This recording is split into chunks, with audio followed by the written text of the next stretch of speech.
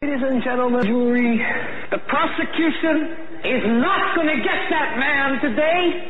No, because I'm going to get him.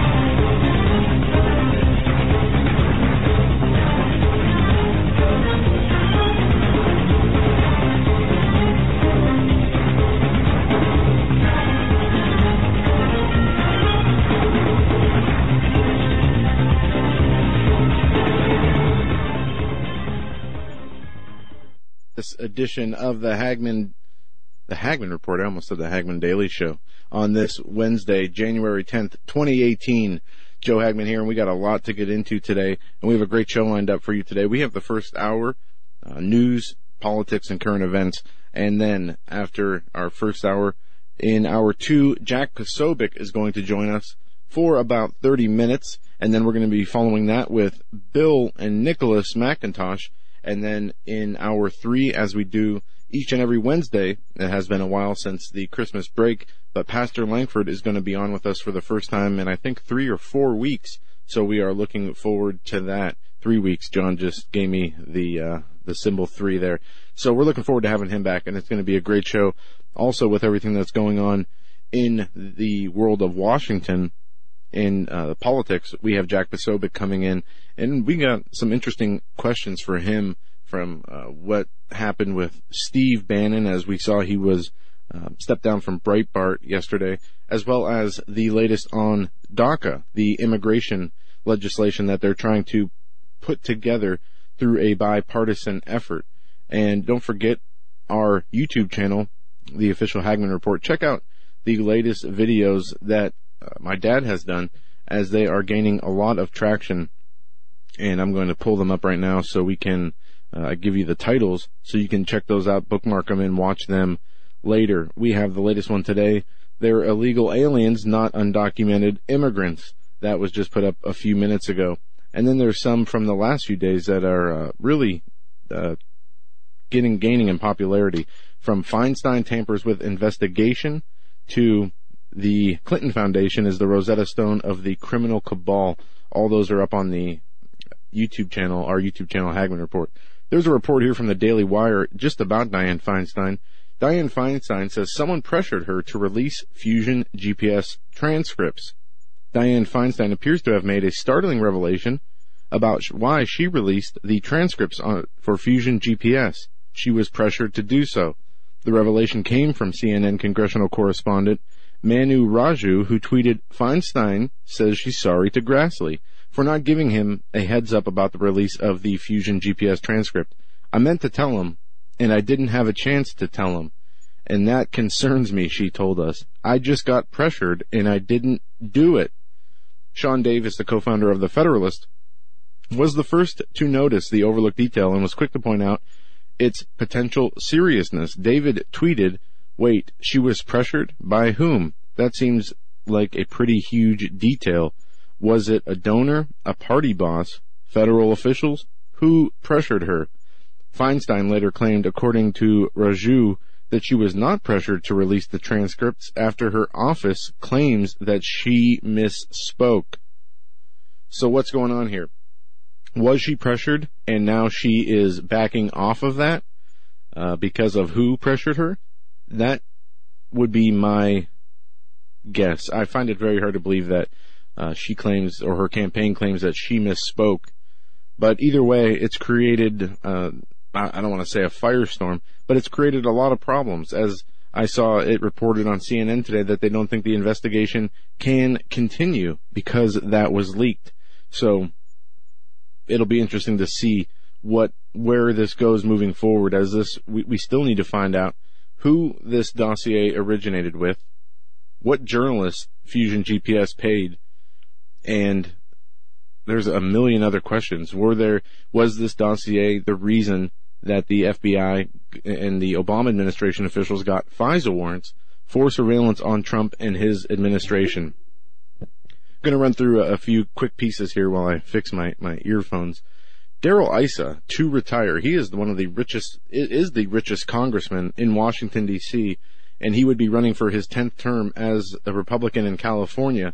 Now he is saying that he is not going to run for re-election, and the LA Times mentions that this is considered the most vulnerable Republican seat in Congress after the 2016 election. He was considered the most vulnerable incumbent in the House going into the 2018 election, as he only won by a very slim margin of a few points. So, leaving a lot of vacancies, as we've seen a lot of people moving to run for Senate, moving to run for governor, stepping down for health, personal reasons. Some of those people who are stepping down have to do with sexual assaults, but again, Darrell Issa going to step down from Congress, or at least not step down, not run for another term, and one of the few Republicans in California who really had a hold on their congressional seat, and that will probably go to a Democrat, knowing California. Also, speaking of California, the mudslides continue, and the death toll is continuing to rise. We are up to 15 people dead and dozens more missing, leading me to believe that the death count will continue to rise as those devastating mudslides have swept through the area in California where the Thomas Fire was, the worst wildfire in California history. Wow, I can't get the words out of my mouth. But it's there are some interesting pictures and great stories of heroics coming out of California, with almost hundreds of rescues, people being airlifted from helicopters.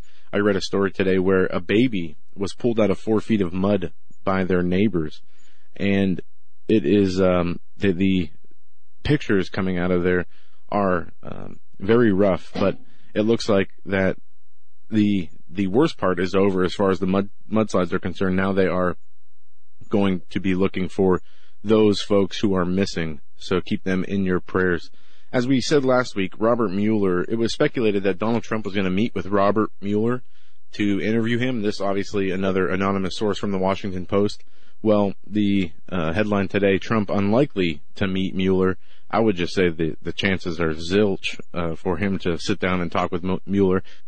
Robert Mueller is still adding people to his team.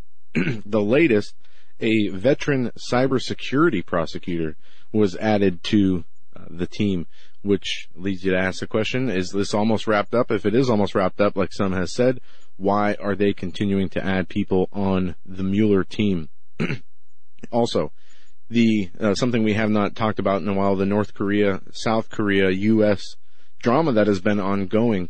The talks between North Korea and South Korea have opened up as officials sat down for the first time since 2015, and the president of South Korea is giving Donald Trump credit for the dialogue to continue.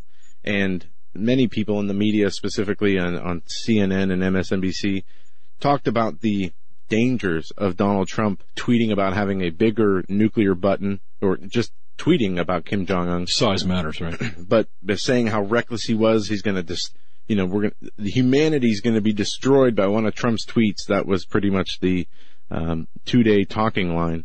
And now we see these people giving Trump credit for his stance against Kim Jong-un and crediting his stance for why the talks are ongoing now. And it looks like Kim Jong-un has backed down a little bit. And is that because of what Trump has tweeted out? Possibly. It's also sanctions, and it's being packaged as a unified effort between U.S., South Korea, and China. But what does it say when the North Koreans are going to be participating in the 2018 Olympics, but the Russians are banned? I find that pretty interesting. And I don't know how many people saw, but some of the Democratic senators, along with GOP senators, were supposed to travel to Moscow, but a few of the Democratic senators were not given visas to come over and talk. And I believe it has to do with their spouting off about, the Trump-Russia collusion. So all the lawmakers canceled their trip.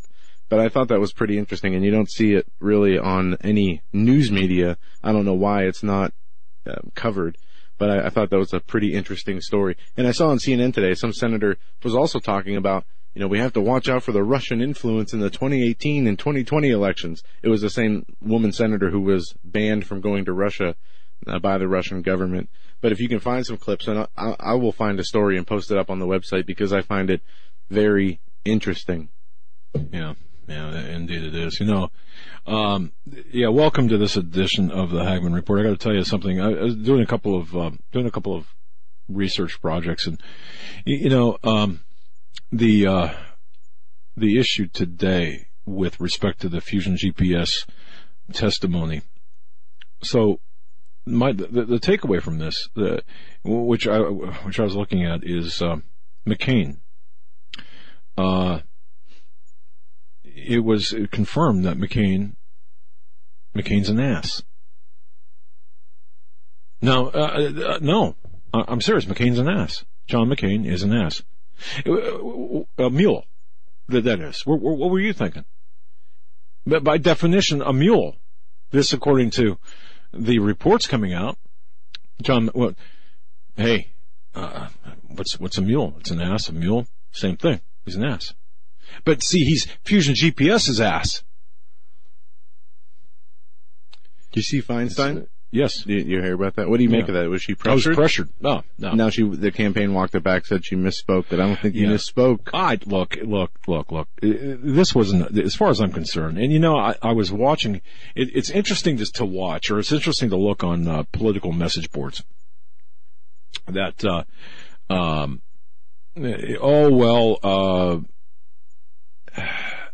this doesn't constitute obstruction of justice, or this doesn't constitute tampering with evidence.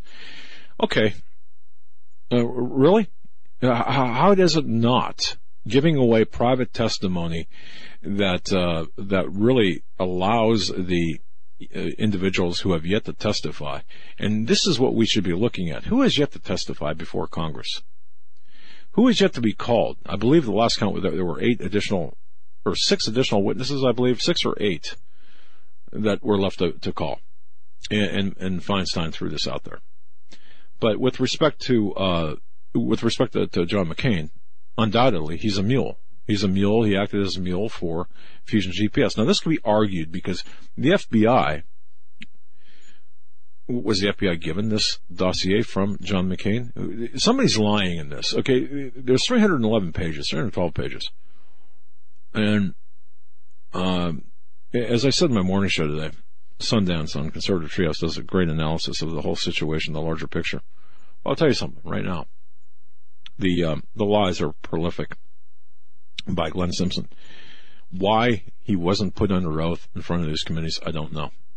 Everyone needs to be brought in, and the Department of Justice needs to convene a grand jury or a number of grand juries, and this whole thing needs to be settled via grand juries. How about they wrap up a few of the other investigations first? Well, but yeah, you can roll them all up into one because they're all related to each other. You got the Clinton Foundation, you got the Uranium One, you got the emails, and I'm so tired and so sick and tired of these moronic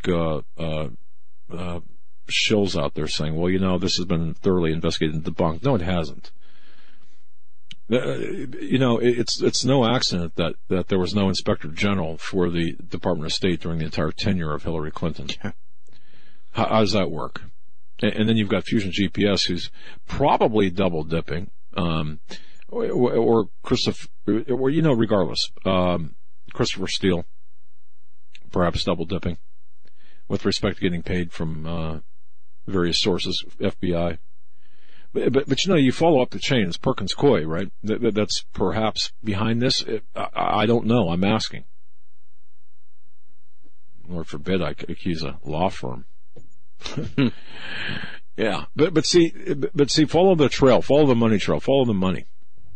When they unveil the pay, who paid, who Fusion GPS paid in terms of reporters, and then of course, what Fusion or Perkins Coie is already listed on Fusion GPS's ledger sheet, so that's been exposed. But there's a bigger story here, and the bigger story is the fact that this is all part of a coup. What's the end game objective here? The end game objective is originally was to make sure that Donald Trump never assumed office. Failing that, because oh boy, they did not expect or anticipate the fact that he could obtain secure the office of the president. Not only that, but they've been exposed now. Right. So what we're seeing is, to me, is an exquisite, and I mean an exquisite unveiling, unraveling of the deep state operatives here. It doesn't get any better than this. You've got Dianne Feinstein, and you've got all of the deep state minions. But let me tell you something, okay? What about on the media side?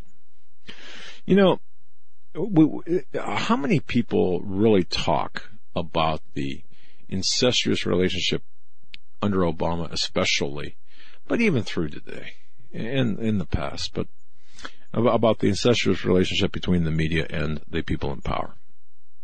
Think about this. Susan Rice, who her husband is?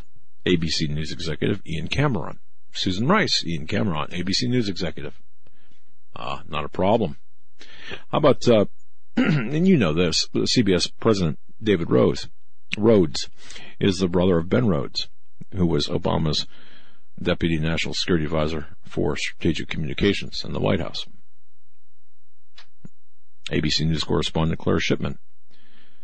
Who's she married to? This is kind of Jay Carney, press secretary. Well, I wonder if she got first question. I wonder what the pillow talk was like in that house. And ABC and Univision reporter Matthew Jaffe is married to Katie Hogan, Obama's former deputy press secretary. And then you've got Ben Sherwood, who's president of ABC. He's the brother of Elizabeth Sherwood. Again, this is back in Obama special advisor. And of course, Virginia Moseley, married to former Hillary Clinton's deputy secretary Tom Nides. Shall we go on? Is the system rigged? I just find it rather interesting. Yes, it is rigged. That's part of the problem. That's why, when we talk about the deep state and we talk about the influence of this evil and this corrupt nature and its far-reaching tentacles, this is why it's so far-reaching, and it's you can never have one man or one movement that takes it out, because it has grown everywhere inside of our government, and it has not seen any pushback in decades, if ever. So this is where we are. We have to take this apart one layer at a time, and we do see, and it is good, even though we don't have, we haven't seen Hillary Clinton be prosecuted for her crimes. We haven't seen, the prosecution of Fusion GPS or some of these other, FBI agents. Not that we ever will. They haven't even been fired. But it takes time. It takes the exposure. It takes the people paying attention, sharing the information. But okay, I have a question too, though. I just kind of wonder what Batman's wife is thinking right about now. Batman, Peter Strzok, Batman. The guy's everywhere, Batman. Wonder what his wife's thinking when it came out. Imagine that conversation. Or maybe it's an okay thing. Maybe it's an open marriage, but imagine that conversation. Hey, honey, some texts are going to come up between, me and Lisa Page. This girl, this woman, she is a colleague at the Department of Justice. That's nothing to worry about. Whoops. 10,000 texts, and again, Peter Strzok playing Batman. To me, I think this is incredible. But that said, as you said, have we seen any accountability? Have we seen anyone being taken to the woodshed, the legal woodshed now? No. A little high voice there, right? No. Seriously, so what are we going to do? At some point, we're going to have to either fish or cut bait. At some point, we're either going to have to say, okay, you know what? We're done. I'm done with you. At some point, it's either we are going to take back our government, get the hell out of the way, or just walk away. Man, it's frustrating, isn't it? Because Huma is out there, and why in the hell isn't Huma before a congressional committee? Apparently she will be. Why isn't Huma being investigated for her Muslim Brotherhood ties? Well, do you see she's not going to divorce Anthony? Yeah, and that brings up, that's why I mentioned her, because, so that's nice. But there's what's up with that? A little teaser, settle out of court. which they say that, well, they're not going to settle divorce. How does this work? Well, this is why, because I think explain this to me. If they do this in public courtroom, those records could be available. Not that there's anything in the divorce. Wait. But they say they're going to spare their son embarrassment and settle this in a private. Okay, so does that mean? What does that mean? What does that even mean? Explain this to me. I don't know. How do you do that? The guys that are divorced out there and the women, how do you do that? We're not going to actually get a divorce decree. We're just going to settle it out privately. It says does that mean that, is that like, the Islamic, I divorce you, and then bang, it's okay? This says, Huma Abedin and convicted perv Anthony Weiner agreed Wednesday to finalize their divorce out of court, seeking to protect their 6-year-old son from an embarrassing public separation. The agreement between the top aide to Hillary Clinton and the disgraced serial sexter, serving a 21-month sentence, came the same day that their case was scheduled to be heard by Manhattan Supreme Court Judge Michael Katz. In order to reduce any impact of these proceedings on their child, the parties have decided to reach a settlement swiftly and privately. But see, they still have to go through. Right. This is either you got a really lame report and reporter, or something doesn't smell right, because it's like being kind of pregnant. You're either going to divorce this woman and this guy, or they're going to get divorced, or they're not. You can't. This is what it says. Matrimonial cases are sealed. The couple could refile their divorce as uncontested, meaning they would not have to appear in court. Okay, so by the way, so sealed. So for the filings, well, actually, that's on the state level. It wouldn't be at the federal level. For the people counting the 9,000 plus sealed indictments, you can add that one. It's going to be sealed. So, willy-nilly add it to the list. Of course, I'm referring to all those indictments that are sealed. No, they're not. Okay, I mean, it's people are going nuts. Anyway, so tell me, I still don't know. Are they getting divorced? Or are they not getting divorced? They're settling out of court. They're settling out of court. Okay. This is what we're told. So you got to take it up with the New York Daily, or the Daily. All right. Where was that? No, I read the report. Okay, the bottom line is this. To me, you've got a good chance of the fact that you've got Huma, and there's a little thing that in the law that says they can't compel you to testify against your spouse. Right? That's not true. They can. Well, depending on. I know they can, but they can't.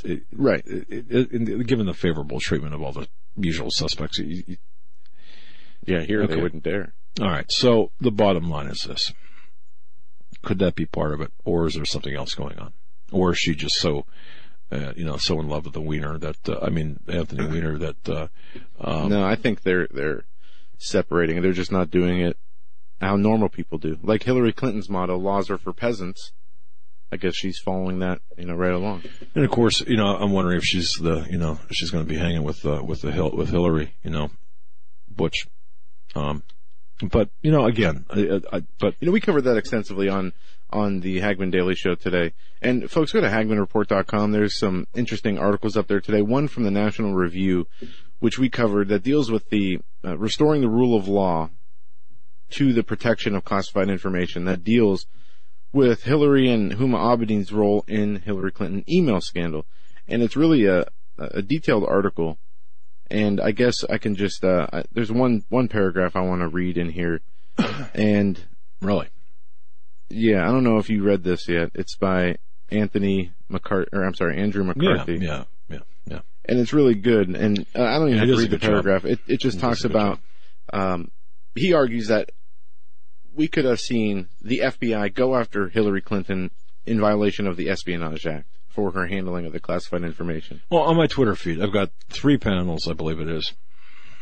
I don't know what else to write. I mean, Espionage Act, you got the Federal Records Act, you got, you've got, RICO. I mean, the willful retention and transmission of classified information, they list 4 subsections that are violations. But how they sum this up is, or how he sums this up is, As for Mrs. Clinton's motives, no sensible person believes she wanted to imperil the country. However, justifiably, she put her own interest ahead of the potential that the country could be threatened. Wait a second. Andrew McCarthy said this? Yeah.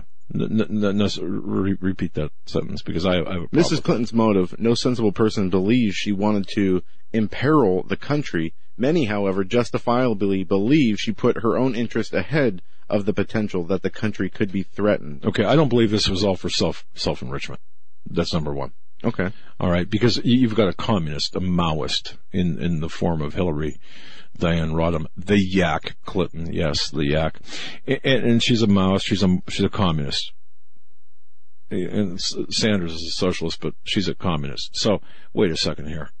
That's like saying I don't believe Ethel Rosenberg really wanted to sell out the secrets to the Russians. You know, they just wanted a few bucks in her pocket. I read this whole article twice, and what he's saying is that he doesn't believe that there is enough to go after her for a treason case. But he does say that that's any prosecutor... than intent. I mean... Well, he says any prosecutor would love to take this case. And absolutely, it doesn't matter if intent is there or not. She gathered, retained, and shared classified information on a personal server, which she knew was not secure. She did. And just by definition, and what we see other people, the standards other people are held to, she should be put in jail for this. Let's try this. Let's see what happens. Hey, FBI, we've got 18 emails on our server in-house here that are classified. Just let you know. Okay? Just let you know. Right here in our studio. It's his server. We've got 18 classified, top secret, compartmentalized emails on our server. John Robertson's computer. Now let's see what happens. We are at our break. We'll be right back with more news after this.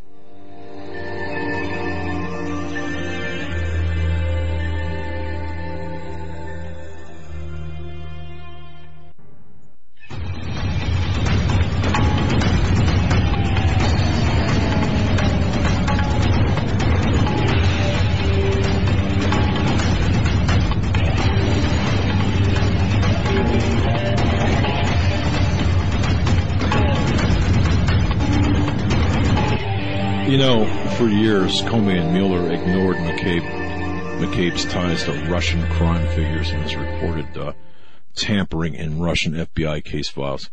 Isn't this interesting? We have these allegations of collusion, and that's still at the front and center.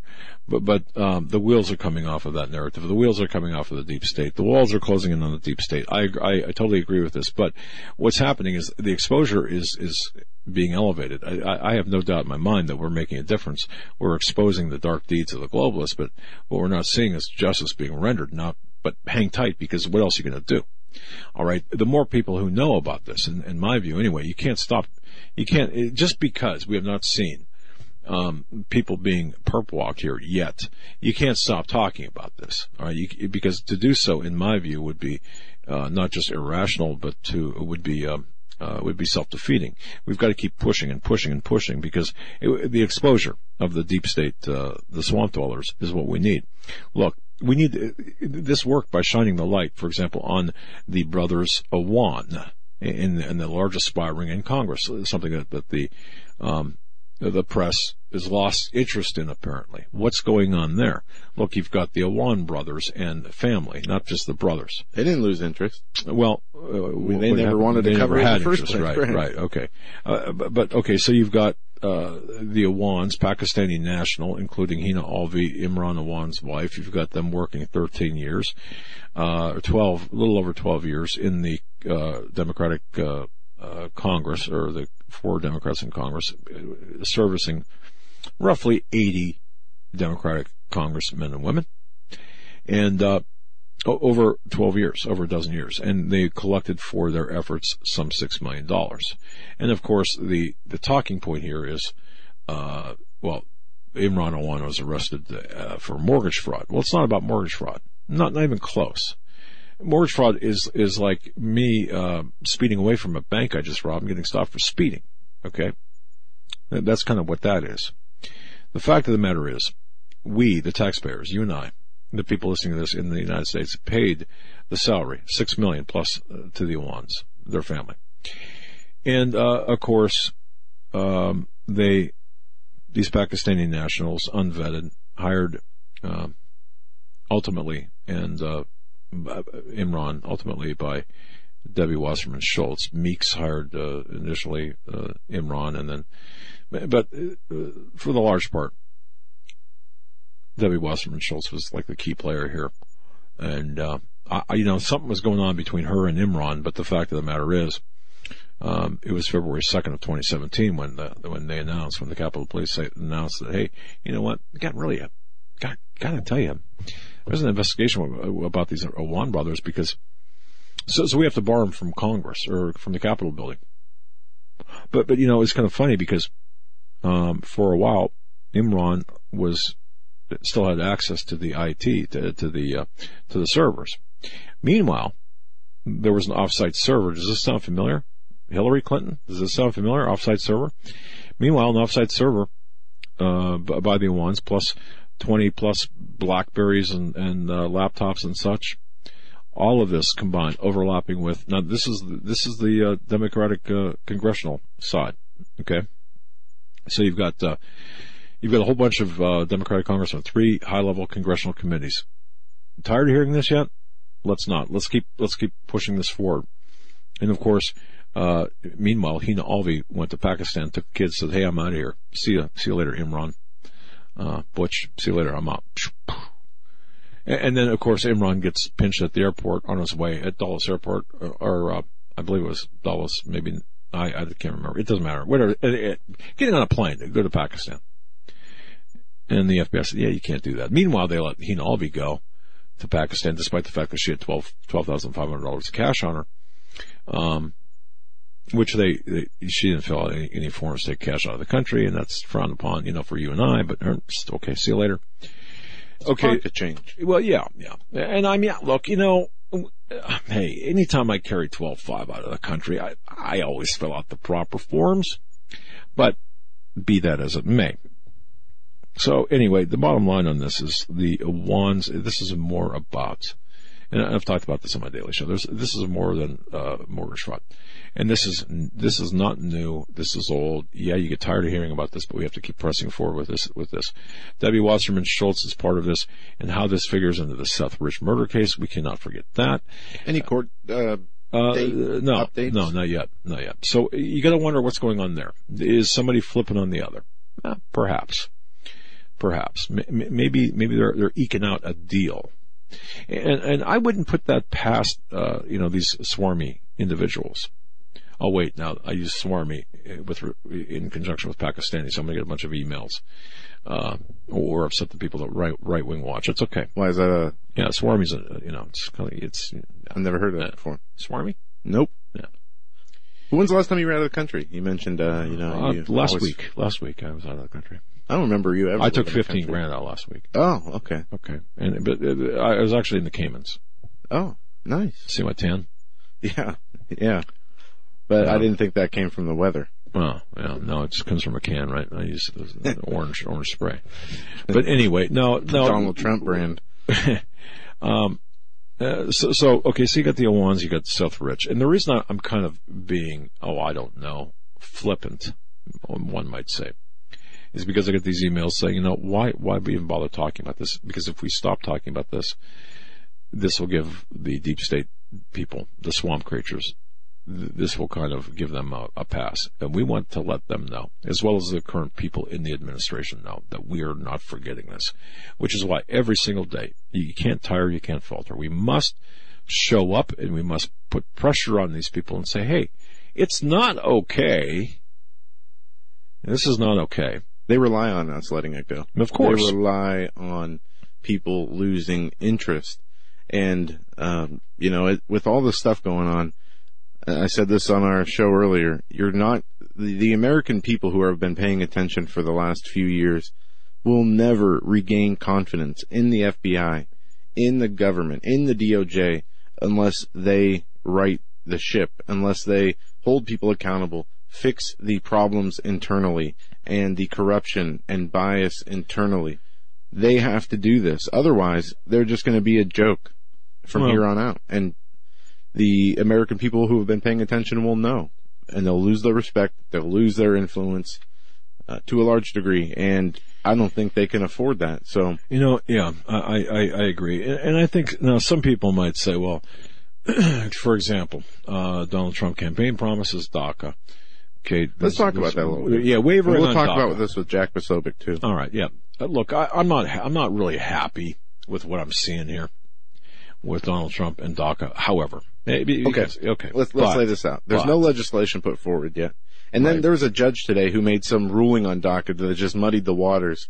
I don't know if you saw that. A judge says the Trump executive order, the first ending DACA a few months ago, is null and void, and he can't end it. Let DACA expire.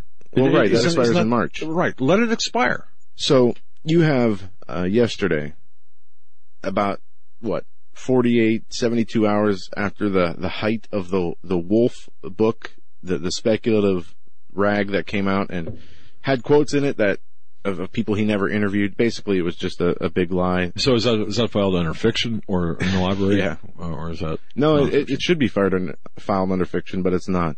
So right after this happens, you have Trump pull in the people on the left and the right to talk about immigration. Not only that, he invites the media into the room, and he put on a good show for about an hour. And really, showed to the point where he even had CNN and Wolf Blitzer and them, saying, "Wow, look at the bipartisanship and bringing them together, willing to work on DACA." They were giving the president credit, and that angered a lot of his supporters. I saw a James Woods tweet today that said, if you cave in on DACA, you will be a one-term president. Now, with that said, what did he really do? Well, he had an open door meeting, and he said some things like, "If you bring me legislation, I will sign it." But there's two parts of this. He understands, and this is due to his background, the art of the deal, being the businessman, that in politics there has to be compromises. If the left is so hell-bent on bringing immigration about, and Trump wants his border wall, wants the border security, there's going to have to be compromises on both sides. Well, okay. That's the only way this is going to work. Now, right, but is he betraying his base? Is he? If you were to follow through, there's no compromise that's acceptable on the deferred action program. There should be no compromise on that. It's to me the program itself is unconstitutional. What can you compromise on? What? Where do you start? What's the starting point for discussion? Tell me.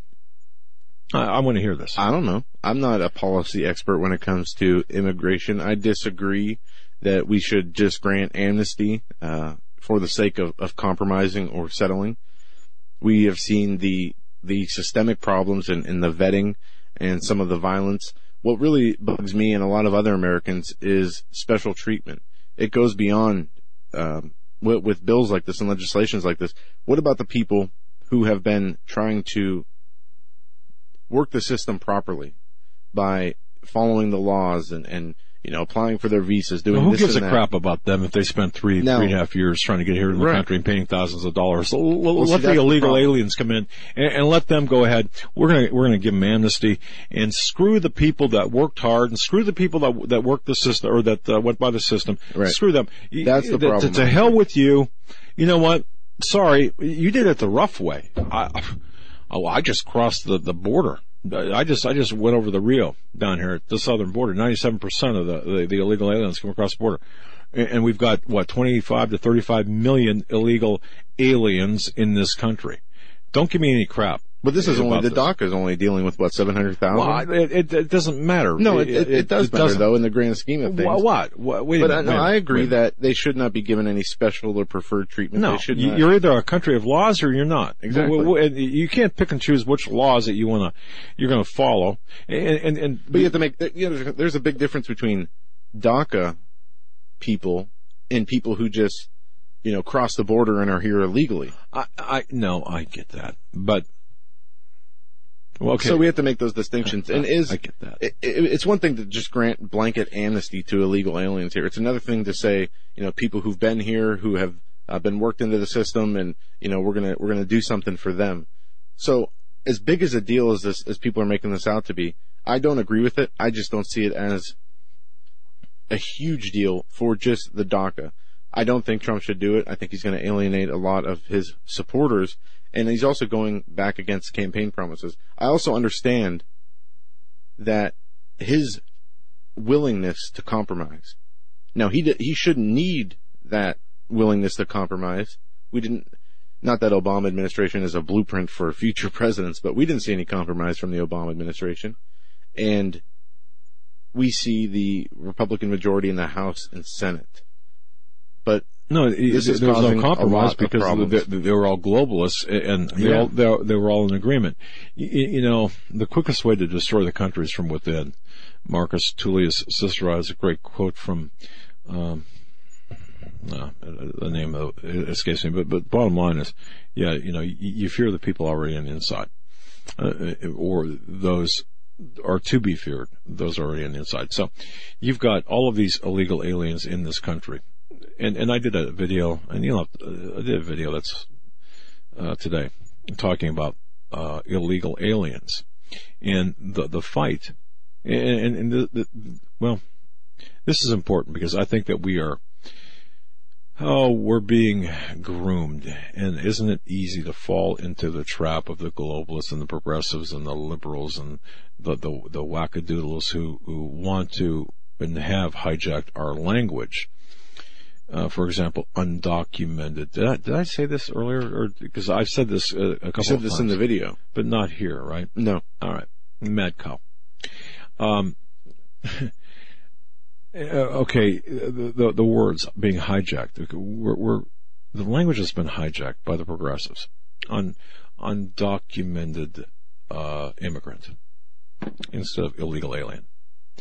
Okay. No, that's like saying a burglar breaking into your house is an undocumented and uninvited guest, or somebody robbing a bank, that's an undocumented withdrawal. All right, that's how it's so oxymoronic, and we have to stop using the language of the globalists and going back using the proper language, and call these people what they are. They're illegals. And don't let others tell you that, well, a person can't be illegal. Excuse me. Yeah, you can, and you are. All right? So, I guess what I'm saying is, you've got the globalist plan to destroy our country from within is using the aliens, illegal aliens. That's part of it, of course. Borders, language, and culture, as Dr. Michael Savage says. You've got the culture being changed because of the lack of assimilation following the 1965. After 1965, the immigration system changed. The people who would assimilate and be most like Americans already here, no, we're going to shut that tap off, and we're going to turn the spigot for the Muslims and others on. So what we saw was a whole bunch of people coming over here with different cultures, and who did not want to assimilate. And of course, the amnesty of 1986. Remember that. Nobody should forget the 1986 amnesty. Oh, we are going to go, this sensible immigration reform and amnesty. You give us amnesty, we're going to give you sensible reform and immigration. I definitely don't like the part that, this DACA has to come first, and then they talk about border security and border wall. Yeah. It has to be a one-off deal, because they get to if they pass DACA, you think they're really going to turn around and start negotiating where the money's going to come from to fund Trump's border wall? Absolutely not. No. So I don't know. You do the border wall first, then you do DACA, if you really want to do DACA. But I don't see, Trump has done a lot of good, and just him being in place of Hillary Clinton is enough for me. But I'm not criticizing Donald Trump at all. I'm saying that he might deserve some criticism here. Well, look, and I agree. He's better than Clinton. He's certainly better than Sanders. But the bottom line here is, let's see. It's not done yet, right? So let's see where this is going. And that was another point. It was just a sit-down meeting. It could have been more of a political stunt than anything else. I don't believe that's the case, because I do think that he is sincere about trying to get something accomplished with a bipartisan deal. But at the same time, you have to remember the media has been, turning up their insanity even from the beginning of this new year after how crazy they were last year. And this kind of drop them off his back. Not that I really think he cares about that, but it's interesting to see the 180 by the media kind of singing his praises today. And I watched a few hours of CNN in the background today, doing different things. And are you okay now? Oh, I do every morning. I always keep it on when I'm sitting at my table doing the website or doing dishes or whatever. But they were, I didn't hear any, Trump's insane, Trump's racist, Trump's a hater. But the one thing that you see, what would he say? This has to be a bill of love. Right. I thought that was kind of weird. Considering that, and I rattle off some numbers that, in my video that I did, considering that, think about this, as I said, and the numbers are so messed up because you can't get crime statistics from state or local, and even the feds don't really keep, on a crime, for crimes, they don't keep statistics with respect to the country of origin or the immigration status. So it's difficult. So I used in the video, from the sentencing, statistics between 2011 and 2016, but consider this, that 97%, well, you know what, you can watch the video, but the bottom line is, we have in this country a problem with illegals. A disproportionate number of illegal aliens in this country commit a disproportionate number of crimes, and that is borne out through the sentencing numbers given by a recent study. Now, having said that, why even bother with that? All right. Because we are told all the time that, well, the illegals in this country, the illegal aliens, or undocumented workers, right?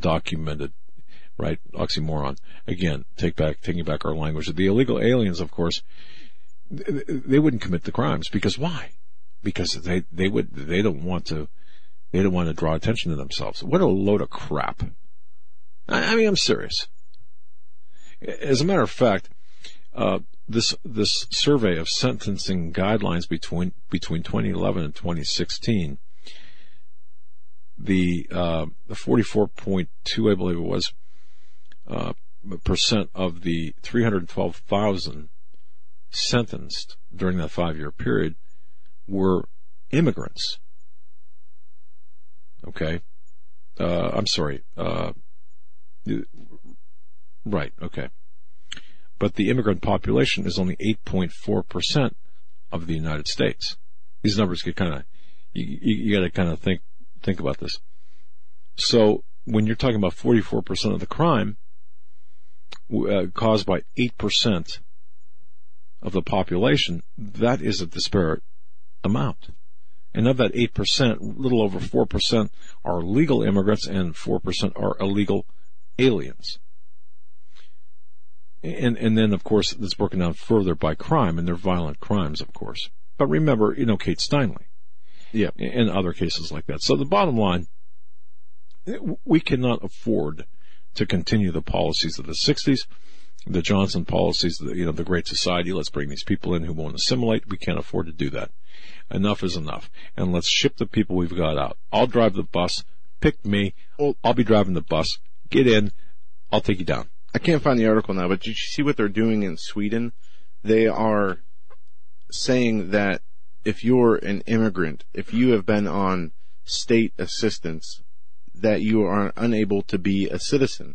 Also, you are unable to vote if you've been on assistance and you became a citizen or something like that. I can't find the article now that I was looking for earlier, but what about putting it in place, for the DACA people? Something along the lines of you have to take a civics class for the first 2 times you get your driver's license renewed. You can't vote for the first 10 years you're in the country. You can't be on state assistance if you want to become, you can't be on welfare if you want to become a citizen. Putting things in place to motivate people to be productive citizens while obtaining their citizenship.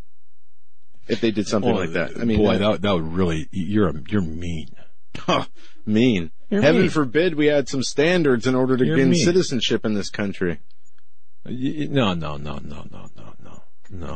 This is going to be if they're going to do it, why not put some protections and things in there that keep the people who are benefiting from the programs motivated in order to work hard and be part of society? Do you want me to kneel at the next,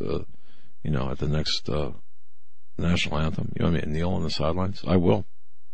Yeah. You keep talking if you like that. kneel at the national anthem in the last 10 years, you can't gain citizenship. Something like that. Well, again, you're mean. But see, fine. This is how crazy this has gone. So looking at all of this, really the news, forget it. Look, don't everyone not get excited about DACA. Okay. We're going to see what Donald Trump does. Yeah. That's what we need to do. See what passes, right. See what he signs. That's right. And let's not lose focus of the coup that's going on right now. I think the biggest news in the history of this country is what's going on right now. There's a coup taking place. It began under Obama. And where's Obama right now? He's in Chicago. Right. Trying to build his socially regressive library. But see, just like Clinton, he's got a Clinton foundation, right? Or he's got a foundation. Obama Foundation. Right. You watch, he's going to be going, hey, Hillary, man, that worked for you pretty well. I'm going to try it. We're going to have Charles Ortel on Friday. You're going to have to, again, to talk about this, but Charles Ortel mentioned this. But yes, but where's Obama? Obama is busy running and being superintending the shadow government that is operational in the United States. He's part of the deep state, and I believe that that's the biggest story, the coup that's taking place. Regardless of whether Hillary Clinton's a private citizen or not, she still is imposing her ideology through her minions, the people who are the ideologues for Hillary, who are in the state, still in government. The ideologues for Obama, still in government. So all of this is, they're throwing interference up for the forward progress of Donald Trump. This is the biggest story, in my view, in American history. It is a coup. Now, Devin Nunes, thank God he's getting to the bottom of a lot of this. And then, of course, you got Dianne Feinstein throughout the Fusion GPS interview, which again, as I said, coming onto the show, that to me is, aside from unethical, that could in fact be construed as being tampering with an investigation, in my view. Anyway, if I did that, you just don't do that. Because that's like, as I said before, that's like inviting, and you can check my videos too, it's like inviting, hey, I'm going to interrogate person A. People or persons B, C, and D. Come on in. Come on, you can sit over there while I interrogate this person, interview this person, and make sure you take notes so you can get your story straight. Because when we go to court and we interview you, you guys can all have your story straight. This is what Dianne Feinstein did to go back to your initial thought. And of course, but this is the biggest story ever. Yeah. We are up against our top of the hour break, and Jack Posobiec's going to be joining us next. And I've been looking at this funny headline, and let's just get it over with. Everyone hates me but Allah. How gay drag queen found peace despite death threats from fellow Muslims as well as far-right extremists. This is an article about a Muslim drag queen in the UK who has a fatwa issued against him. Really? By his religion. That's like saying you're a transgendered, I know. Queer or a transgendered homosexual Christian. How does that work? Well, it doesn't work. But one thing from this article, it says this: I've connected to Allah again, and rather than Allah being a scary patriarch punishing me for my sexuality, now I think of Allah as a non-binary genderqueer being who loves me. But this goes to the insanity of what we see in our society, as well as this guy saying he can't walk around as a Muslim and drag in Britain because the far right hates him because he's Muslim and the Islamists hate him because he's a drag queen. What a dilemma. We'll be right back with Jack Posobiec after this. Don't go anywhere.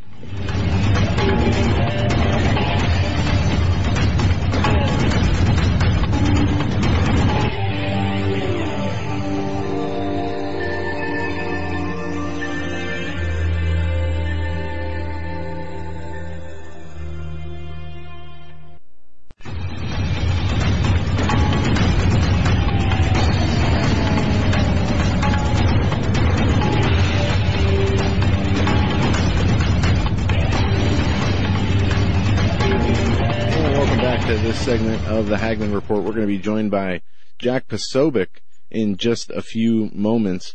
A little interesting note today. The Chinese are deciding on whether they're going to halt their treasury, the purchase of U.S. treasuries. And there's some interesting reactions out there. The article on Drudge links to Bloomberg, and it's more of a hyperventilating type of read to it. But I said earlier, one country deciding not to purchase our bonds should not have any long-term effects on our market. Well, I don't know. I think you look at the volume. And 3.1 trillion they have. I know, but where does it stop? I would defer to people like Gerald Celente, for example. And I believe Gerald Celente referenced this some time ago. In fact, in this Trends Journal, from the beginning, you'll have to excuse me. I've got a mouth issue. Okay, so if I sound like I'm slurring my words, it's because I am. But is it because you drank too much? No, I drank too much coffee. But no, see, he doesn't drink, so that's a funny joke. Yeah, in the studio. I don't drink, period. But anyway, I think Gerald Celente might have been on top of this. I have to go back and look at the Trends Journal for the beginning of the year. I read so much, but I do remember him warning about this, and the consequences from this they could be severe. It depends on where this stops, not where this is at, but where this stops. And I think that this is a shot across the bow for the petrodollar. Yeah, sort of, kind of. Again, this is a complex asymmetrical war that we're fighting between Red China, Communist China, and Russia, and the globalists, and of course our economy. But in fact, we should get Jack Posobiec's take on this. Jack Posobiec is an author, a tremendous author. Citizens for Trump is his book, and he did us such a great favor. He actually retweeted. He's got a tremendously huge following on Twitter. I think he's got like 30 people that follow him. Or wait a minute, no, it's like 250,000 people that follow him on Twitter, and why? I'll tell you why, because he gets the information out there. He's on top of everything. This guy's like, he's a dynamo. So we're really glad to have him. Is he? Give me a thumbs up. Oh, okay. Jack Posobiec is our guest. Jack, welcome. How is it going, guys? Really glad to be here tonight. Coming on a little bit later here in the evening on the East Coast DZ time, but that's perfectly fine because there was so much news today and so many stories that I've been chasing down. We're really now looking into the fallout of this leaking, or I guess release, of the testimony of the Fusion GPS chairman, this Glenn Simpson, formerly of the Wall Street Journal, who testified and then had the testimony leaked from Feinstein. So at first, Feinstein, not to cut you guys off too much off track there, but no, take it. I mean, she first described it as a release, and then she just started kind of walking it back, saying, "Oh no, I was pressured. I felt pressured to release it, the information." And then people asked her, said, "Well, okay, who exactly was pressuring you to release this?" And she said, "No, I wasn't pressured. I did it of my own volition." So a lot of walking back of statements from Dianne Feinstein of California and her reporting on the Intelligence Committee. Now, Chuck Grassley, who's the Republican senator and chairman of the committee, he actually said that when she released it, she had not even discussed it with him, whether or not it would be made public. But as things go in Washington, once the cat's out of the bag, the cat's out of the bag. You're not getting him back in again. So that testimony is now out there, and reporters and investigators and citizens alike are parsing through it, finding all sorts of contradictions. Probably the leading theory, though, at least that I've seen, is that this now stands as a cheat sheet, if you will, a way for any further testimony from Fusion GPS or anyone associated with it, or the Trump dossier, those who created the dossier, to then to then go back and refer to this to make sure that they don't make any repeated or false statements, because it looks like they're going to be called in for testimony from the Judiciary Committee, as well as potentially Robert Mueller in his investigation, or if the president gets around to it, or I should say Jeff Sessions gets around to it and actually appoints a second special investigator, or even brings in a U.S. attorney to find out what exactly was going on with Fusion GPS, the surveillance that was conducted on President Trump, this counterintelligence investigation that Comey admitted that had been opened in 2016. So a lot of stuff on that front. I know you guys are talking China. That's always a topic that's near and dear to my heart. We can get that. And 2018 is huge as well. Yeah, we can get to China in a moment and get your take on this. But continuing with the dossier or the 312-page transcript of Simpson's August 22nd, 2017 testimony before Congress. First of all, I was underwhelmed when I read the 312 pages. What was I reading? This time I redacted version, but there seemed to be a lot of inconsistencies in what he was saying, aside from the fact that he wouldn't reveal his client, which, admirable, I guess, right? But the Feinstein tossing this out. That said, we by and large already know who it is, right? Because since then it's come out that it was through intermediaries, lawyers like Perkins Coie. We know that it was Hillary Clinton, her campaign, that was funding that had hired essentially Perkins Coie, who then hired Fusion GPS. Exactly. But I agree with you 100%. What Feinstein did was single-handedly, in one move, contaminated the witness pool 100%, and really took the investigation and turned it sideways. In law enforcement, that's, Yeah, exactly. To put it in law enforcement terms, this is why you interview witnesses separately. Exactly. Yeah. So I'm really, I'm angered by this. To me, this would qualify, in my view anyway, of tampering with evidence, tampering with witnesses in a kind of an oblique way, but nonetheless tampering with witnesses. But my friend, look, just keep going. You got the floor. Well, certainly, we hear that President Trump's firing of Comey, or that his drafting of talking points for Don Jr. That's always bandied about by the press and many on the left as obstruction of justice.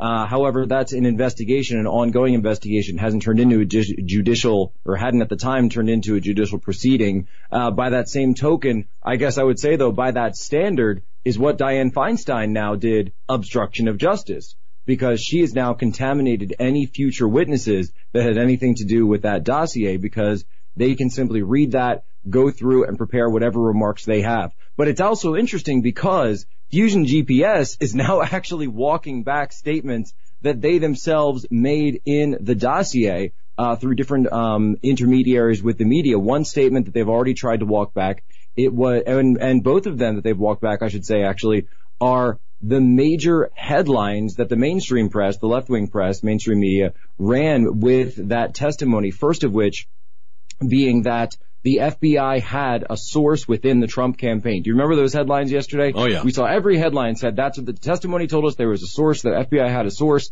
that someone was leaking on Trump. You remember that? Mm-hmm. Oh, yeah. Yep. Yeah, so it was later reported that from NBC that Fusion GPS had reached out and said, actually, what we meant to say was George Papadopoulos later talked to the FBI. So exactly. Not quite the same thing whatsoever. It was you had somebody who wasn't inside the campaign. They were basically a volunteer, low-level advisor, had some email addresses that he was sending around, wasn't able to get anything out there, and later was interviewed by the FBI, which we already know, because we know that he pled guilty and had that deal with Mueller that he's working on. So that statement that there was a source within the campaign during the time of the campaign is false. It's patently false on its face. Yet that headline stayed on the Washington Post all day. Go ahead. And forgive me for asking this if this is not clear to me. Was Papadopoulos charged with lying to the FBI because he was he was misinforming on Trump? Or was it that he was trying to hide something from the FBI? Do we know? So we haven't, as far as I know, we haven't actually gotten a specific detail on what the lie was. I believe it had to do with ties to Russia. However, they're also investigating the guy's Italian fiance right now, is the length that they're going to with this thing. But no, I believe they were referring to statements that he later made in an interview, as a process, not anything to do with during his conduct or statements during the campaign. Okay. The reason I asked that question is, when I was listening to CNN earlier, they made it sound like he was trying to inform on Donald Trump, but lied to the FBI about the information that he was giving them. But that didn't sound right with the way they said it, and I just wanted to clarify if you had an understanding on that. But yeah, again, this is why the timeline is so important with this whole situation, and it's why they've created this confusopoly around the entire Russian investigation. Remember, originally we were told Russia hacked the election. I always try to go back to that and tell people, you remember that originally we were told Russia hacked the election, and that's what the investigation was about. And then somehow that morphed into Russia colluded with Trump, and I'm not really sure what they colluded with Trump on what, right? Because we now know that Russia didn't do anything that shifted the election. So where was the collusion? What was the payoff, right? What was their payoff? So I digress. So the timeline makes so much sense, and it's so important. And this is where CNN got caught up not too long ago when they reported on WikiLeaks and tried to state that Don Jr. and the campaign were given WikiLeaks in advance of their release. They got the date wrong.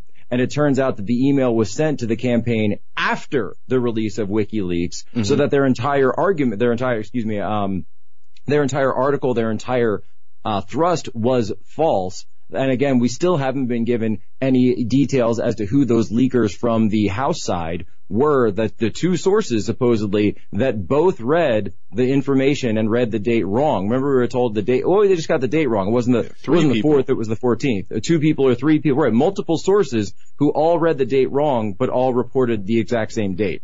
Not sure how that works, but in intelligence, we call that collusion.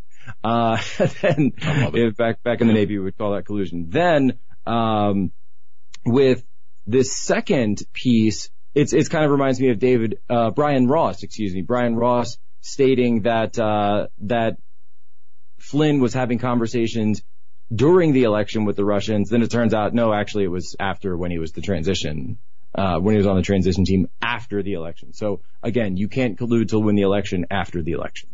So, Jack, what do you think obviously there's still the Mueller investigation. What else? The media seems to, the last few days, kind of dropped off, but we know how the Russia topic always pops back up. This Mueller investigation, this seems, we just read today that Mueller hired some cyber security or cyber prosecutor added onto his team. We've also heard speculation that this investigation could wrap up soon. What are your thoughts on where this is going? Real quick before I answer that, I want to hit on the second piece of the media narrative that's already been walked back by Fusion GPS, and then I'll get to that question. So just the second one, and it's even a little bit more ridiculous. So there were all those headlines yesterday that stated that someone has died because of the dossier, right? They said someone has been killed because of this dossier already. These huge outlandish claims that were all over the place. Well, a Fusion GPS source finally reached out to CNN and said, well, we don't have any proof of that, but we assume someone has because people die in Russia frequently, and so we assume that one of those was tied to the dossier.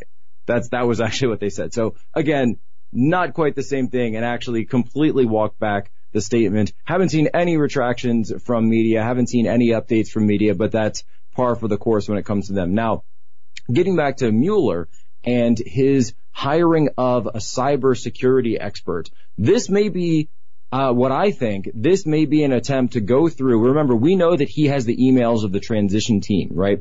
He has the emails of the transition team, and it's possible that he may have some Trump campaign emails as well. My guess is that he's going to be going in through those and potentially looking at cybersecurity firms to go after phishing attacks, to go after malware, to go after any bad code that could be in there, anything that where potentially there were links to intelligence services, whether it be Russian, American, or other, right? Chinese certainly has a very strong cyber intelligence component. North Korea as well with Sony, but they would then be able to look through those to see if there's any evidence of cyber crimes or cyber penetration that was done of the Trump campaign. And it kind of reminds me of that one story that proved to be false about that we were told that the Trump Tower had a connection to this Alpha Bank, which was a Russian bank, and there was supposedly some server in Trump Tower. Washington Post ran this whole story during the election, and then of course it had to be completely walked back when it said no, that was just a regular financial transaction. It wasn't any type of nefarious backdoor. But it strikes to me that this may be a new opening, a new line of questioning that they're going after. And to answer your second part of the question, it really also seems that this investigation isn't winding down anytime soon because they are now looking for new avenues of approach. They're looking for new channels of investigation, new lines of inquiry, and really moving the football or I should say moving the goalpost, because again, Mueller's mandate was only to look into Russian collusion. Yeah. That's it. So if he doesn't have that, he should close up shop and go home. There shouldn't be any question of whether the president should fire him. He should have the understanding and the wherewithal and knowledge of U.S. law to state that his mandate is only to look at Russian collusion.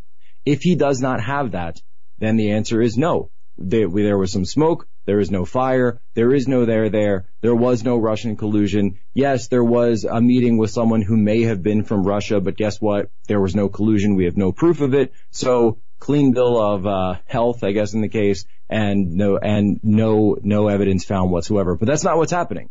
What's happening is it's continuing, it's going forward, and we see now Mueller getting closer and closer, or attempting to get closer and closer to the president himself. Interesting. By the way, our guest is Jack Posobiec, as if you didn't know him. Fantastic man. Citizens for Trump is the name of his book, the inside story of the People's Movement to Take Back America. If you haven't got a copy of this, get a copy of this, please. It's a great read. It talks about the behind the scenes of the whole People's Movement. Yeah, working of the campaign and what his experience working on the Trump campaign. I actually bought 2 copies. I have one, and I gave one to my wife. She loved it, and I'm gonna I'll tell you what, I'm gonna have to get one for my neighbor. His birthday's this month. But Jack Posobiec is our guest. Jack, wherever you want to take it from here, because man, you just go.